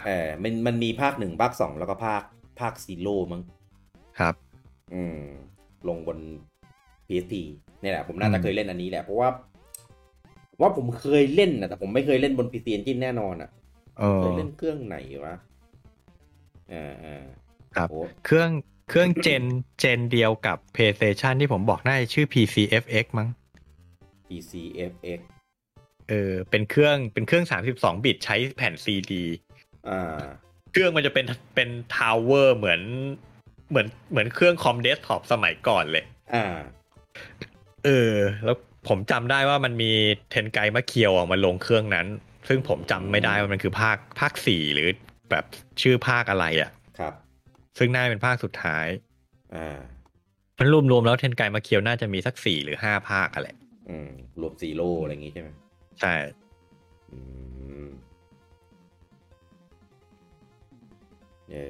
ถ้างี้ก็ไม่แน่มันก็อาจจะแต่พัตกูทำอีกก็ได้คือตอนเนี้ยพอมีฟุกุดะแล้วอะไรก็เกิดขึ้นได้หมดอะไรก็เป็นไปได้แม่งสร้างความหวังให้เราซึ่งจะยังไงไม่รู้พอหลังจากนั้นมันก็หายไปเลยมีไอ้แคสเซิลเวเนียของเกมบอยแอดวานซ์ที่เพิ่งคอลเลกชันมาแอดวานซ์คอลเลกชันนี่ไงเทนไกมะเคียวที่คุณกี้ส่งมาใช่ผมรู้จักมันครั้งแรกจากภาค2เครื่องอะไรภาค2ลงเครื่องพีจินเหมือนกันใช่ไหมใช่ดีไซน์คาแรคเตอร์ดีไซน์อะไรก็โอเคเลยนะใช่มันเป็นการ์ตูนอย่างเงี้ยแล้วแบบธีมเป็นญี่ปุ่นอย่างเงี้ยแบบอันนี้มันเป็นตีความจากไซอิ๋วปะอะไรนะเห็นใช้ชื่อว่า Far East of Eden นี่มันใช้เอาไซอิ๋วมาตีความใหม่ปะไม่เรื่องมันอย่างภาคแรกพระเอกชื่อจิรายะจิรายะคือเอาตำนาน3นินจาเลยจิรายะโอโรจิมารุซึนาเดะเลยคือตี้เรา3คนคือตี้นั้นเลยส่วนภาค2นี่จำไม่ได้ฮะแต่มันจะเป็นธีมญี่ปุ่นครับไม่ใช่จีนว่าคาแรคเตอร์ดีไซน์ออกแนวจีนนิดนึงเหมือนกันนะมันเน้นญี่ปุ่นแต่มันเน้นญี่ปุ่นนะไม่แน่มีลงเพย์2ด้วยเหรอภาค3ทำไมตอนนั้นไม่ได้เล่นวะลงเกมคิวด้วยนะรอ อาจจะเป็นเพราะมันเป็นญี่ปุ่นอย่างเดียวไงเราก็เลยแบบภาค2มันจิมารุเพราะแสดงว่ารีเมคแบบก็พอร์ตมาหลายรอบนี่แต่ว่า พอร์ตมาลงช่วงที่ผมล้างลาวงการไปนี่เองอาจจะเป็นอย่างนั้นโหพลาดว่ะไม่งั้นต้องได้เล่นไปแล้วล่ะเยอะไปลง Neo Geo ด้วยเยอะเหมือนกันนะเท่าที่ดูมาแต่ส่วนใหญ่มันจะเป็นภาษาญี่ปุ่นไม่ได้แปลเราก็เลยแบบอาจจะแบบไม่ค่อยได้ผ่านหูผ่านตาเท่าไหร่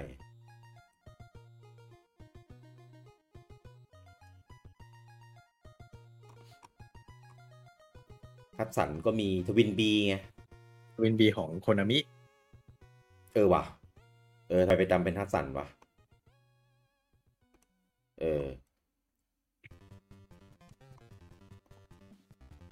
โรดรันเนอร์จะบอกว่าเนี่ยฮัตสันน่ะเป็นค่ายเติร์ดปาร์ตี้ค่ายแรกที่ทำเกมลงเครื่อง Famicom เติร์ดปาร์ตี้เป็นค่ายเป็นค่ายแรกเป็นค่ายเติร์ดปาร์ตี้ค่ายแรกที่ทำเกมลง Famicom ก่อนหน้านี้ Famicom มีแต่เกม Nintendo ทั้งนั้นเลยใช่ซึ่งเกมแรกนั้นก็คือ Road Runner เพิ่งรู้มันเก่าขนาดนั้นนะเนี่ย Road Runner Road Runner เป็นเกมที่ตอนเด็กๆผมเล่นไม่เป็นเลยจิ้วแล้วก็ตกลงไปอะไรก็ไม่รู้แบบเฮ้ยมันเกมมันเล่นยังไงวะแต่มันเล่นตอนโตเนี่ยโคตรสนุกเลยสนุกมากแม่งทั้งพัซเซิลทั้งวางแผนทั้งใช่แบบชิงไหวชิงพริบมากสนุกแล้วตัวละครแม่งบอมเบอร์แมนชัดๆ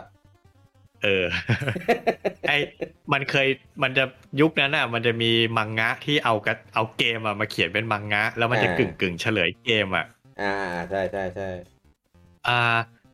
ตัวละครโรดรันเนอร์ไม่ใช่บอมเบอร์แมนครับแต่บอมเบอร์แมนแม่งเป็นศัตรูในโรดรันเนอร์ใช่โคตรแปลกเดินเพื่อจะไปแย่งจริงๆมันคือน่าจะเป็นทองมั้งในกองนั้นน่ะใช่เราเล่นเป็นโจรไปขโมยทองแล้วเหมือนไอศัตรูเป็นหุ่นยามคอยเฝ้าทองแม่งเมื่อก่อนนะมองไงก็ไม่ใช่ทองแม่งทรายกองทรายใช่ตอนเด็กๆผมมองเป็นกองทรายก็เลยงงว่าวิ่งเก็บกองทรายทำไมวะเก็บกองทรายไปทำไมวะแล้วเราก็ต้องเจาะรูให้ตัวที่ตามมาตกลงไปแล้วเราก็วิ่งข้ามหัวเหยียบหัวมันแม่งยากมากเจาะซ้ายเจาะขวาโอ้บางทีเจาะแล้วก็เดินล่วงไปเองเงี้ยเกมมันเป็นแบบแอคชั่นพัซเซิลคล้ายๆเกมคล้ายๆ Mario vs Donkey Kong เหมือนไอเนี่ยลุงมุมอะไรวะแคทอะไรวะบนเกมบอยCat Trap มันแคทแทร็ปแบบอารมณ์ประมาณนั้นคล้ายๆดีว่ะแต่ว่าเกมพวกนี้ผมว่าถ้ามันเอามาทำใหม่มันจะยากRoad Runner มันเอามาทำใหม่บนสวิตช์หลายปีไม่ขายบนสวิตช์ใช่ผมโหลดเดโมมาทำดีเลยก็ตอนนั้นคิดจะซื้อตัวเต็มมาเล่นอยู่เหมือนกันแหละกดแบบคุ้นๆแล้วพอลุงงพูดผมเยอะก็เลยไม่ได้กดสนุกทำดีครับแต่มันไม่ใช่ฮัตสันทำเองนะมันเหมือนแบบเป็นค่ายอินดี้น่าจะซื้อสิทธิ์ไปทำโคโนมิจ้างอะไรอย่างงี้เปล่าไม่รู้เหมือนกันคุ้นมากพอลุงงพูดแล้วผมเลยคุ้นแล้วน่าจะเคยโหลดเดโมมาลองเล่นด้วยมั้งแต่ดีใช่ไหมดีทำดีเลยลงเกมพาร์ทหรอ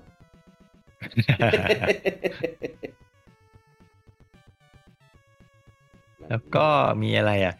คือหลังฮัตสันมันไม่มี IP ใหม่มันถ้าเรานึกออกก็จะเป็นแบบเก่าไปเลยStar Soldier อย่างเงี้ยเกมยานบน Famicom เก่ามากซึ่งตอนเด็กๆผมไม่ชอบ Star Soldier ทำไมเพราะเป็นทหาร ไม่ใช่ผมจะคือ Star Soldier มันเป็นเกมเก่ามากๆไงแต่ว่ากว่าผมจะได้เล่นน่ะผมผ่านการดิอุสมาแล้วผมผ่านทวินบีผมผ่านอะไรที่มันใหม่กว่าดีกว่ามาแล้วอ่ะพอไปเจอ Star Soldier เลยแบบเกมอะไรวะเนี่ยทำไมมันเห่ยจังงี้ผมก็เล่นพวก1942 1943อะไรงี้ไม่ได้เคยเล่นแต่ว่าคือมันเป็นเรื่องของยุคสมัยอ่ะถ้าเล่นตอนนั้นมันก็สนุกแหละใช่ไหมแต่แบบพอเราไปเจออะไรที่ดีกว่าแล้วกลับไปเล่นมันอีกมันก็แบบมันก็ไม่สนุกแล้วอ่ะเกมมันไม่มีอะไรเลยไงระบบมันไม่ได้มีอะไรถูกมันก็แค่บินไปยิงใช่ไหมแต่พอทวินบีมีเก็บไอเทมมีอัปเกรดกูจะกลับไป1942ทำไมล่ะStar Soldier เงี้ยก็ไม่ได้มีอะไรเลยตัวยานเราไม่มีอัปเกรดเลยยิงกระสุนเม็ดถั่วอย่างเดียวปิ้วใช่แต่คือผมเข้าใจว่าตอน Star Soldier ออกมาครั้งแรกมันว้าวเพราะว่ามันอัปเกรดจากกาลาก้าไปไงเพราะกาลาก้ามันฉากมันฟิกอยู่ตายตัวแต่พอ Star Soldier ออกมาฉากมันเลื่อนได้มันก็เข้าใจเหมือนเน้นเอาทำแต้มอ่ะมันน่าจะเป็นอาร์เคดมาก่อนใช่ไหมใช่มันเป็นอาร์เคดมาก่อนน่าจะแต่ว่าอย่างหนึ่งที่จำได้คือปกเกมของ Star Soldier เนี่ยเท่มากเป็นแบบเป็นตัวการ์ตูนผู้ชายแบบโหโคตรฮีโร่เลยซึ่งไม่เกี่ยวอะไรกันเนื้อหาในเกมเลยในเกมแม่งมีแต่ยานในเกมไม่มีผูมาด้วยนะตัวเนี้ยใช่ปกไม่โคตรหลอกลวงเลยปกเท่น่าจะอาร์เคดมาก่อนหรอมั้งไม่ชัวร์นะคือมันเป็นเกมแนวสไตล์อาร์เคดอ่ะก็เลยคิดว่าน่าจะลงอาร์เคดมาก่อนแหละตอนแรกผมไม่ชอบเหมือนกันผมเคยเล่นในฟาร์มิคอมมันจะส่วนใหญ่มันจะอยู่ในตลับรวมเกมเนี้ยตลับรวมใช่ไม่ชอบแต่พอได้อ่านการ์ตูนมีการ์ตูนด้วยเหรอไอ้หนูเกมบอยมันมีเล่นหนูเกมบอยมีเล่น Star Soldier ด้วยเหรอมีครับแข่งแบบจริงจังเลยแหละเหรอจำไม่ได้ฮะใช่ไอหัวตั้งนะไอตัวหัวตั้งที่ไอหัวตั้งมันเจ้าหนูซุปเปอร์ฟามิคอมนั่นแหละผมจำไม่ได้แล้วมันถ้างั้นมันไอ้นี่แสดงว่าเป็นภาคใหม่มันมีภาคซุปเปอร์สตาร์โซลเจอร์ลงเครื่องซุปเปอร์มาเล่นเครื่องอะไรจำไม่ได้แล้ววะไอหัวตั้งมาเล่นเครื่องซุปเปอร์ซุปเปอร์ใช่ไหมคนละภาคกันคนละเรื่องก็เลยอินก็เลยแบบมาหาเล่นเลยรู้สึกว่าสนุกขึ้นมาโดนไฮป์เฉยเลยไอการ์ตูนพวกนี้มันป้ายยาเราได้ชะงัดเลยนะจริงเจ้าหนูเกมบอยเจ้าหนูซุปเปอร์ฟามิคอมอะไรเงี้ยเห็นมันเล่นกันในการ์ตูนโอ้โหแบบเราเอาซะเราอยากเล่นในชีวิตจริงด้วยเลยแล้วบางเกมต้องไปดิ้นรนขวนขวายหามาเล่นตามมันเลยจริงๆนะมากมันมีอันนึงมาเล่นโดราเอมอนลุงโอมโอ้โหหายากมากโคตรอยากเล่นเลยตอนนั้นคือแบบโหจะไปหาเล่นที่ไหนวะเนี่ยหาใครก็ไม่มีใครเขามีเกมมันเป็นญี่ปุ่นอย่างเดียวได้ไงใช่หายากมากกว่าจะพอได้เล่นแล้วแบบแล้วสนุกมาทำให้เรารู้จักเกมบางเกมที่เราไม่รู้จักมาก่อนเราก็รู้จักจากไอ้การ์ตูนพวกนี้แหละอย่างซาก้าเงี้ยผมก็รู้จักจากเจ้าหนูเกมบอยอันไหนนะเลดซาก้าซาก้าหรือเลดอาริเมอร์เงี้ยผมก็รู้จักจากเจ้าหนูเกมบอยใช่มันคือการ์ตูนป้ายยาใช่ยุคนี้มันจะยังทำได้ว่าการ์ตูนแบบนี้มันจะสนุกอยู่เปล่าวะเพราะเกมมันเป็นเกมแบบเกมอย่างนี้แล้วมันจะเขียนยังไงวะไม่รู้ดิแล้วก็มันไม่มีไปแข่งไม่มีไปอะไรงี้แล้วด้วยวาดมาก็คือเด็กนั่งอยู่หน้าคอมใส่หูฟังสตรีมแต่มันก็ยังคือผมว่ามันเปลี่ยนแนวไปอันนี้ผมไม่ได้อ่านแต่ว่าผมเห็นผ่านตามาบ้างคืออันนี้นอกเรื่องไม่เกี่ยวอะไรกับโคนามิฮัตสันเลยนะคือแต่ก่อน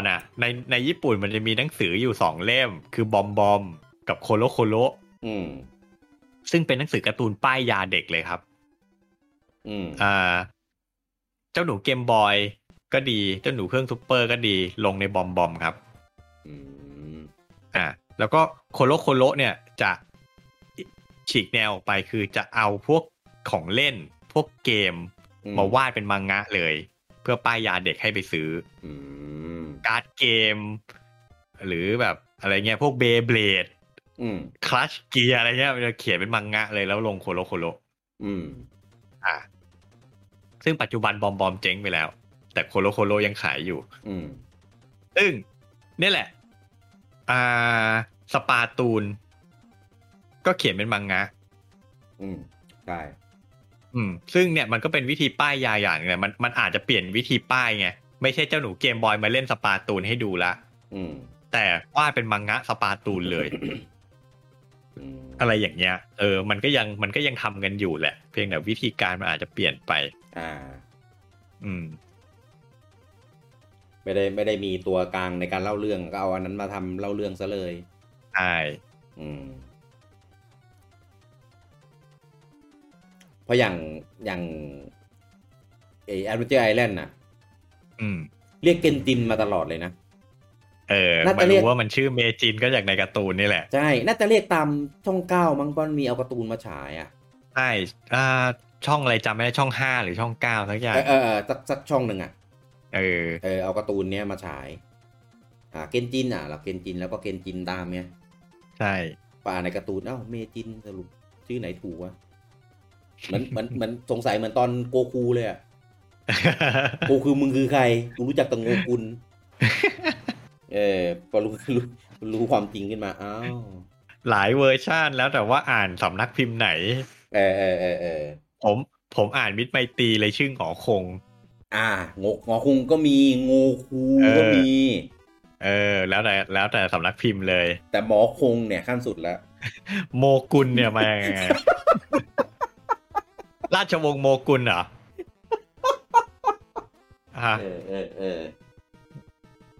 แต่เกนจินเมจินโอเคมันก็ยังเพี้ยนนิดหน่อยไม่ไอ้นี่มากเดี๋ยวจะไปเรื่องดราก้อนบอลอีกเพราะว่าแมตช์นั้นเราก็ซัดกันไปเต็มเหนียวเหมือนกันโคนามิปัจจุบันก็น่าจะเป็นคือตอนนี้โควิดมันเริ่มแบบถึงแม้มันจะยังอยู่ในสถานการณ์ที่น่ากังวลอยู่แต่ว่าถ้าเทียบกับปี2ปีแรกนี่ก็ดีขึ้นเยอะเขาก็เริ่มกลับมาทำเอนเตอร์เทนเมนต์ของเขาแบบค่อยๆคืนฟอร์มก็เลยไม่รู้ว่าด้านวงการเกมที่เขาเริ่มรีเทิร์นกลับมามันจะสะดุดหรือเปล่าจะอยู่ในสถานการณ์ไหนซึ่ง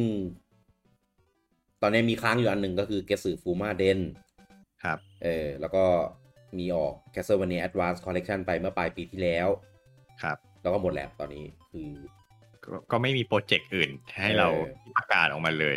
มีอันนึงที่เขาบอกว่าไม่ได้ไปร่วม E3 ปีนี้เพราะว่ากำลังทำโปรเจกต์ใหญ่ที่สำคัญอยู่ก็ยังไม่รู้ว่านั้นคืออะไรเนี่ยก็มีแช่อยู่ตรงนี้แล้วก็เกสึฟูมาเดนก็จะออกเป็นตัวเต็มช่วงพฤษภาปีหน้าก็ตอนนั้นไม่รู้มีอะไรอีกเปล่าจริงๆพูดแล้วกาวขึ้นมาเลยนะเนี่ยอะไรแต่โปรเจกต์ก่อนหน้านี้ที่มีข่าวว่าที่มีข่าวว่า Microsoft พยายามจะ take over ค่ายญี่ปุ่นแล้วก่อนหน้านี้เรากาวว่าเป็นเซกากันจริงๆแล้วเนี่ยทำไมไม่เคยฉุกคิดเลยว่าโคนามินี่น่าเทคนะมาเฟียกับยากุซ่าไม่น่าอยู่ด้วยกันได้มั้งงงคือไม่มันมี IP ดังๆอยู่ในมือเยอะไงคือเทคไปนี่ผมว่าน่าจะไม่แต่มองในแง่ว่าสินทรัพย์ตอนนี้อาจจะไม่มีอะไรให้เทคไงมันมีแต่ IP เท่านั้นไงคนก็ไม่มีเทคโนโลยีอะไรก็ไม่มีก็ซื้อไปเอาสิทธิ์ไงซื้อใช่ก็เทคเพื่อเอา IP อย่างเดียวมันก็น่าสนใจอยู่นะแล้วมูลค่าตอนนี้ไม่น่าจะแพงด้วยเพราะว่าไม่ได้ออกเกมมานานแล้วถ้าจะตีราคากันมูลค่าไม่น่าเยอะไม่รู้ว่าซื้อแค่บางดิวิชั่นได้ไหมเช่นซื้อเฉพาะดิวิชั่นเกมเนี่ยไม่คือถ้าเป็นผมนะผมไม่ซื้อทรัพย์สินเลยผมขอซื้อแค่ IP อย่างเดียว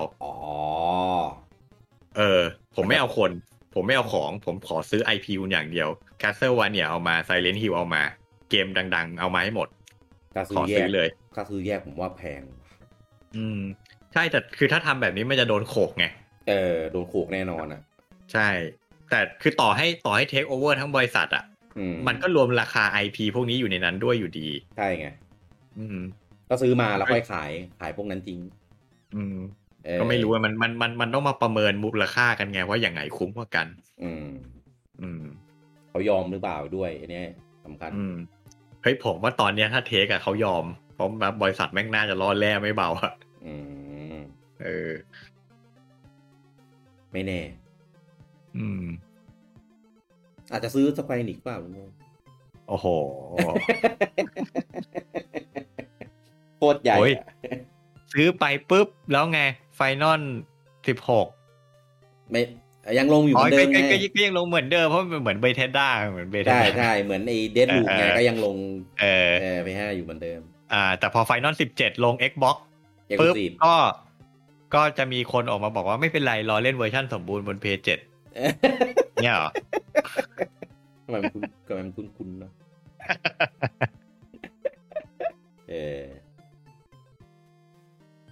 ผมว่าไม่ซื้อแล้วมั้งค่ายญี่ปุ่นดูทรงแล้วถ้าซื้อก็คงเป็นค่ายเล็กอ่ะเพราะค่ายญี่ปุ่นที่เราอยากให้ซื้อก็จะมีอะไรนะเซกาโคนามิแคปคอมสควอนิกประเด็นเดมโคเนี่ยคือยิ่งเป็นไปไม่ได้เลยไม่ได้ หรือ Nintendo โอ้โหแม่งปิดสงครามเลยนะถ้าซื้อ Nintendo ไปเนี่ยอย่างแรกคือเขาต้องยอมขายก่อนผมว่าโดนเบรกรัฐบาลต้องเข้ามาเบรกไม่ให้รวมแล้วมันผูกขาดแต่มันเป็นข้ามชาติอ่ะไม่รู้ยังไงวะว่ะว่าตอนนี้ยังไงก็ยังมีโซนี่อยู่ไง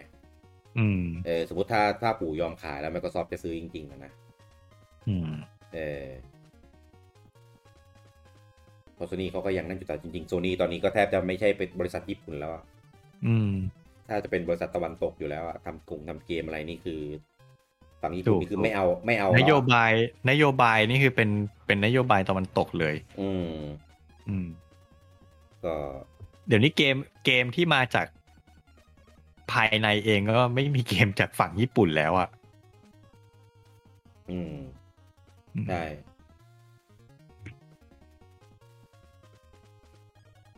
เกมแล้วก็ลดสเกลของบริษัทฝั่งญี่ปุ่นนะไอ้ที่เป็นของเจแปนเกมอะไรทุกอย่างเจแปนสตูดิโอใช่เจแปนสตูดิโอ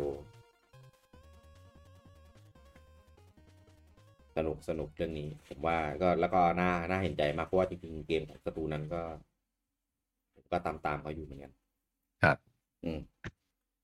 เว้ยทำไมประเด็นโคนามินี่มันแตกยอดได้เยอะจังเลยมีหลายเรื่องที่เกี่ยวข้องต่อเกี่ยวโยงกันนะครับก็ประมาณนี้นะครับก็จริงๆเป็นบริษัทที่ยังคาดเดาอะไรไม่ได้ในยุคปัจจุบันมันเหมือนมันขึ้นลงอ่ะแล้วช่วงนี้มันอยู่ในเขาเรียกว่าก่อนหน้านี้มันอยู่ในขาลงแล้วตอนนี้มันเหมือนกำลังจะขึ้นมาแต่มันก็มาเจอโควิดซะก่อนมันก็เลยทำให้ภาพที่เหมือนจะดีขึ้นมาก็เริ่มไม่แน่ไม่นอนอีกแล้วใช่คือถ้าเป็นก่อนหน้านี้คือรู้เลยว่าโอ้ไม่ทำแล้วเกมอ่ะเลิกทำแล้วพอเป็นช่วงต้นปีนี้ก็มันกลับมาเว้ยพอตอนนี้คือแบบไม่รู้แหละไม่รู้เลยว่ามันจะอะไรยังไงแต่ก็เขาอาจจะเหมือนน่าจะคิดได้แล้วมั้งว่าแบบเราก็ไม่ควรทิ้งมันถาวรเว้ยมันก็ยังเจอหน้าชูตาทำตังทำอะไรได้หลายอย่างอยู่คือมันไม่ควรทิ้งอ่ะคือทรัพย์สินทางปัญญามันเป็นของที่เอามาใช้หากินได้เรื่อยๆอ่ะคุณไม่ต้องสร้างใหม่ก็ได้เอาคิดง่ายๆเอาไปขายเป็นเมอร์ชันไดส์ก็แม่งก็ยังทำเงินได้เพราะฉะนั้นคือการที่คุณถือ IP ดังๆอยู่ในมือแต่คุณไม่ใช้งานมันอ่ะคือนั่นคือโง่มากผมบอกเลยเพราะฉะนั้นแบบคือเลยมองว่ามันไม่ make sense เลยกับการที่จะแบบ จะไม่ทำเลยจริงๆมันเป็นไปไม่ได้หรอกมองในมุมธุรกิจอ่ะใช่ทำแหละแต่ทำออกมายังไงก็ไม่รู้เมื่อไหร่เท่านั้นเอง อืมผมว่าที่มันช้าเพราะว่าอย่างที่บอกคือเขาไม่มีคนทำแล้วไงอ่าอืม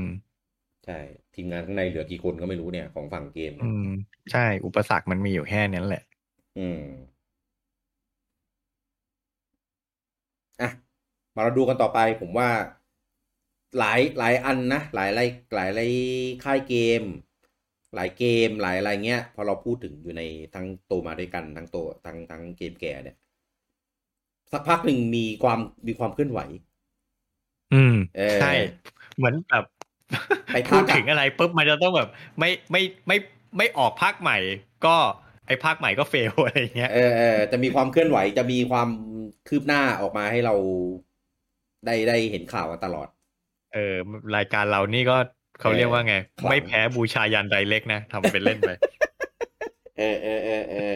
คือถ้าพูดถึงในรายการนี่คือมีความเคลื่อนไหวใช่ไหมจะต่างกันเออของเพจนี่